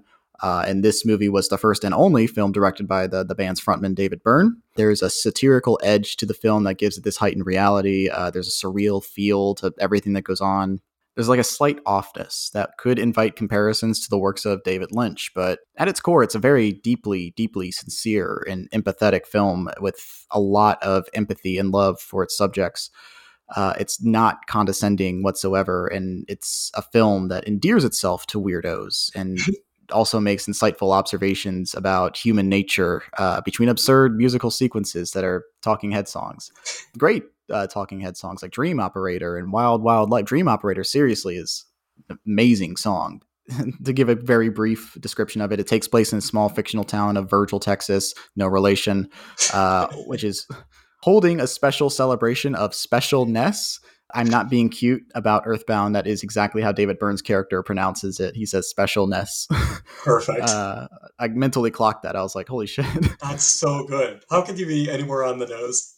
David Byrne's character's eccentricities and his role as the narrator give the film a feeling like I'm watching this town from the perspective of aliens, which also mentally helps me connect it to Earthbound in some way. So it's like small town Americana, that alien foreign feel to it, fun, new wavy music. Easy recommendation for that. The tonal landscape of Earthbound is just like the Talking Heads in every way. It's punk sensibilities with Afrobeat music. It's an eclectic style that is in the Mother series, as well as the discography of the Talking Heads. So it just in addition to True Stories, I'm just going to recommend the music of Talking Heads. Listen to Remain in Light if you're going to pick out a specific album. Watch the Stop Making Sense concert film. That's one of the best concert films of all time. While I recommend music, when I was taking my notes for this and doing my research, I listened to Spirit Phone by Lemon Demon and Time and Place by Kiro Kiro Benito. Also just fun little quirky albums that kind of remind me of Earthbound sonically. Those are just perfect recommendations. That's just wonderful. Oh, I have one more recommendation actually. I mentioned it earlier. I have to emphasize it again. When we talked about the localization I mentioned Fooly Cooly, and I also just highly recommend it for the content as well. Not just because of the localization, just the vibe of the show is reminiscent of Earthbound's. It's heightened reality, absurdism, pop culture references. It's bright, it's kinetic, it's does a juvenile approach to serious subjects while also like treating them with seriousness. It's animated by the company Gainax that did Neon Genesis Evangelion. So it's beautifully rendered and animated. And best of all, it's only 6 episodes long, 20 minutes apiece. So you can burn through the whole thing in 2 hours easily. So those are my recommendations. I have some listener comments if you want to stick around while I read a couple of them. Yeah, that'd be great. So I asked the people on the official Select and Start Twitter page at SelectPodStart to give me their thoughts on EarthBound, and I'm going to read a few of them here on the show. Georgia Lux, aka at Trough of Luxury, said, the official strategy guide it got packaged with for its US release is in a lot of ways better produced than the game itself. Obviously, the bigger SNES carts were letting RPG writers be more eloquent on screen, and EarthBound felt like a last hurrah of solid but sparse in-cartridge world building being supplemented by a robust manual, which goes into what you were saying earlier about like that era of video games, that real world connection to the game that you have physically in your hand. Any additional thoughts on that? No, just you're good people. Whoever made that comment, I agree very much. I love this strategy guide. I talked a lot about it earlier. Dre, friend of the pod, my next guest, and also in our group chat, aka at Pizza Dinosaur, he said, I found this game at a Kmart bargain bin in 1997, banged up and unloved. I got it because it, quote, it used to be expensive behind that familiar locked glass store game case. Little did I know it would become one of the more unforgettable and touching adventures I'd ever embark on. I'm a contrarian by nature, and when it comes to what are considered the top SNES classics, I disagree with the status of most of them. Not EarthBound, though. It's every bit as good as people say it is. I mean, if you know PD, I think that says everything that you want. You know, I think we go toe to toe with PD on a lot of his takedowns of classics and things like that. So I think it says a lot about EarthBound that it stands up to his scrutiny and the place on these lists. Sometimes I think these best of lists they were all things that were made 20 years ago, and sometimes they really do need looked at and relitigated. And I think PD does a really good job with that. And, separating some stinkers out of that to be like, listen, you love that at the time, but you wouldn't if you played it for 10 minutes today. Yeah, he has a healthy sense of skepticism, so I wouldn't call him a contrarian like he would, but I enjoy the Fine Time podcast, and he's a good friend, and I'm glad he loves EarthBound.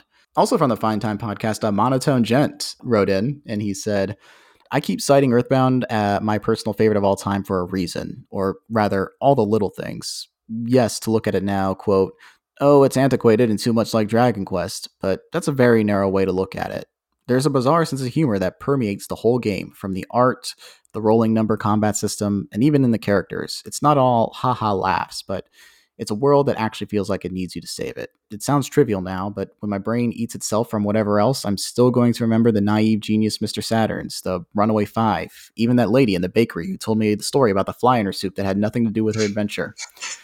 And we all ignored it at the time. Even me. I had to rescue my copy, Sans Guide, from Blockbuster getting rid of the rest of their SNES stock.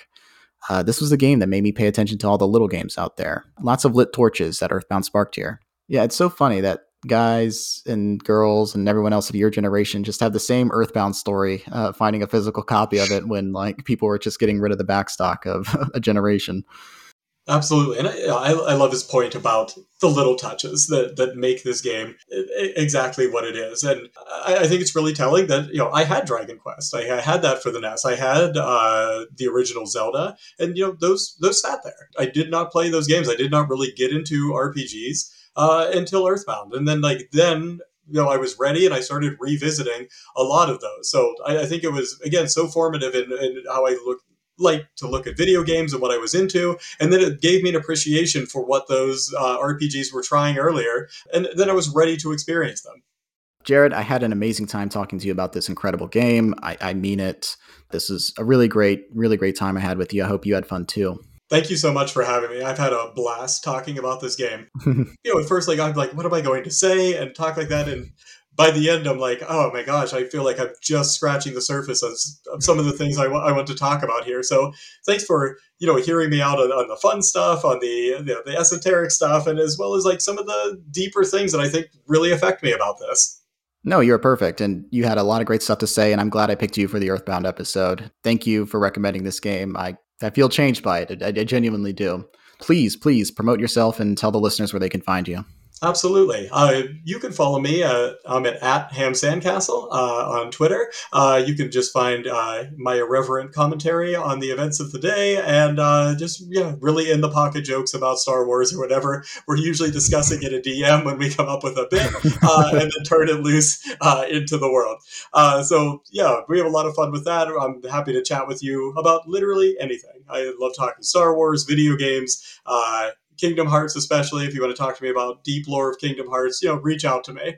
This is just one of the many pockets of things that I'm into. But yeah, feel free to follow me. Just reach out and say hello or anything like that. We've mentioned Kingdom Hearts in this podcast too many times. Eventually, we're just going to have to bite the bullet and eventually do the episode with somebody. We'll see who. Jared, thank you so much. This is an awesome episode. And thank you so much for listening to this episode of Select and Start. Once again, I'm your host, editor, and promoter, Kiefer. If you enjoyed this episode, please give the show a positive review wherever you're listening to this. Engagement helps the show, and your feedback will help improvement. And if you want to get more engaged, give the show a follow on Twitter @SelectPodStart. If you have thoughts about EarthBound or any other games we discussed, send a DM or leave a comment, and I will gladly read it on the show. You can also support me on Patreon now. If you pledge at least $1 a month, you will get early access to new episodes as well as extended episodes with exclusive content. You can also follow me @DannyVegito and find links to the rest of my projects in the description of this episode. I've never done this live before. I feel pretty good about that take though. Art for this show was made by my best friend Avery Ott. You can follow him on social media with the handle @AveryRobinOtt. That's AVRY Robin OTT. You can check out the links in the description for his work as well as Jared's Twitter account. All right. I think that's it. Say Fuzzy Pickles! Fuzzy Pickles!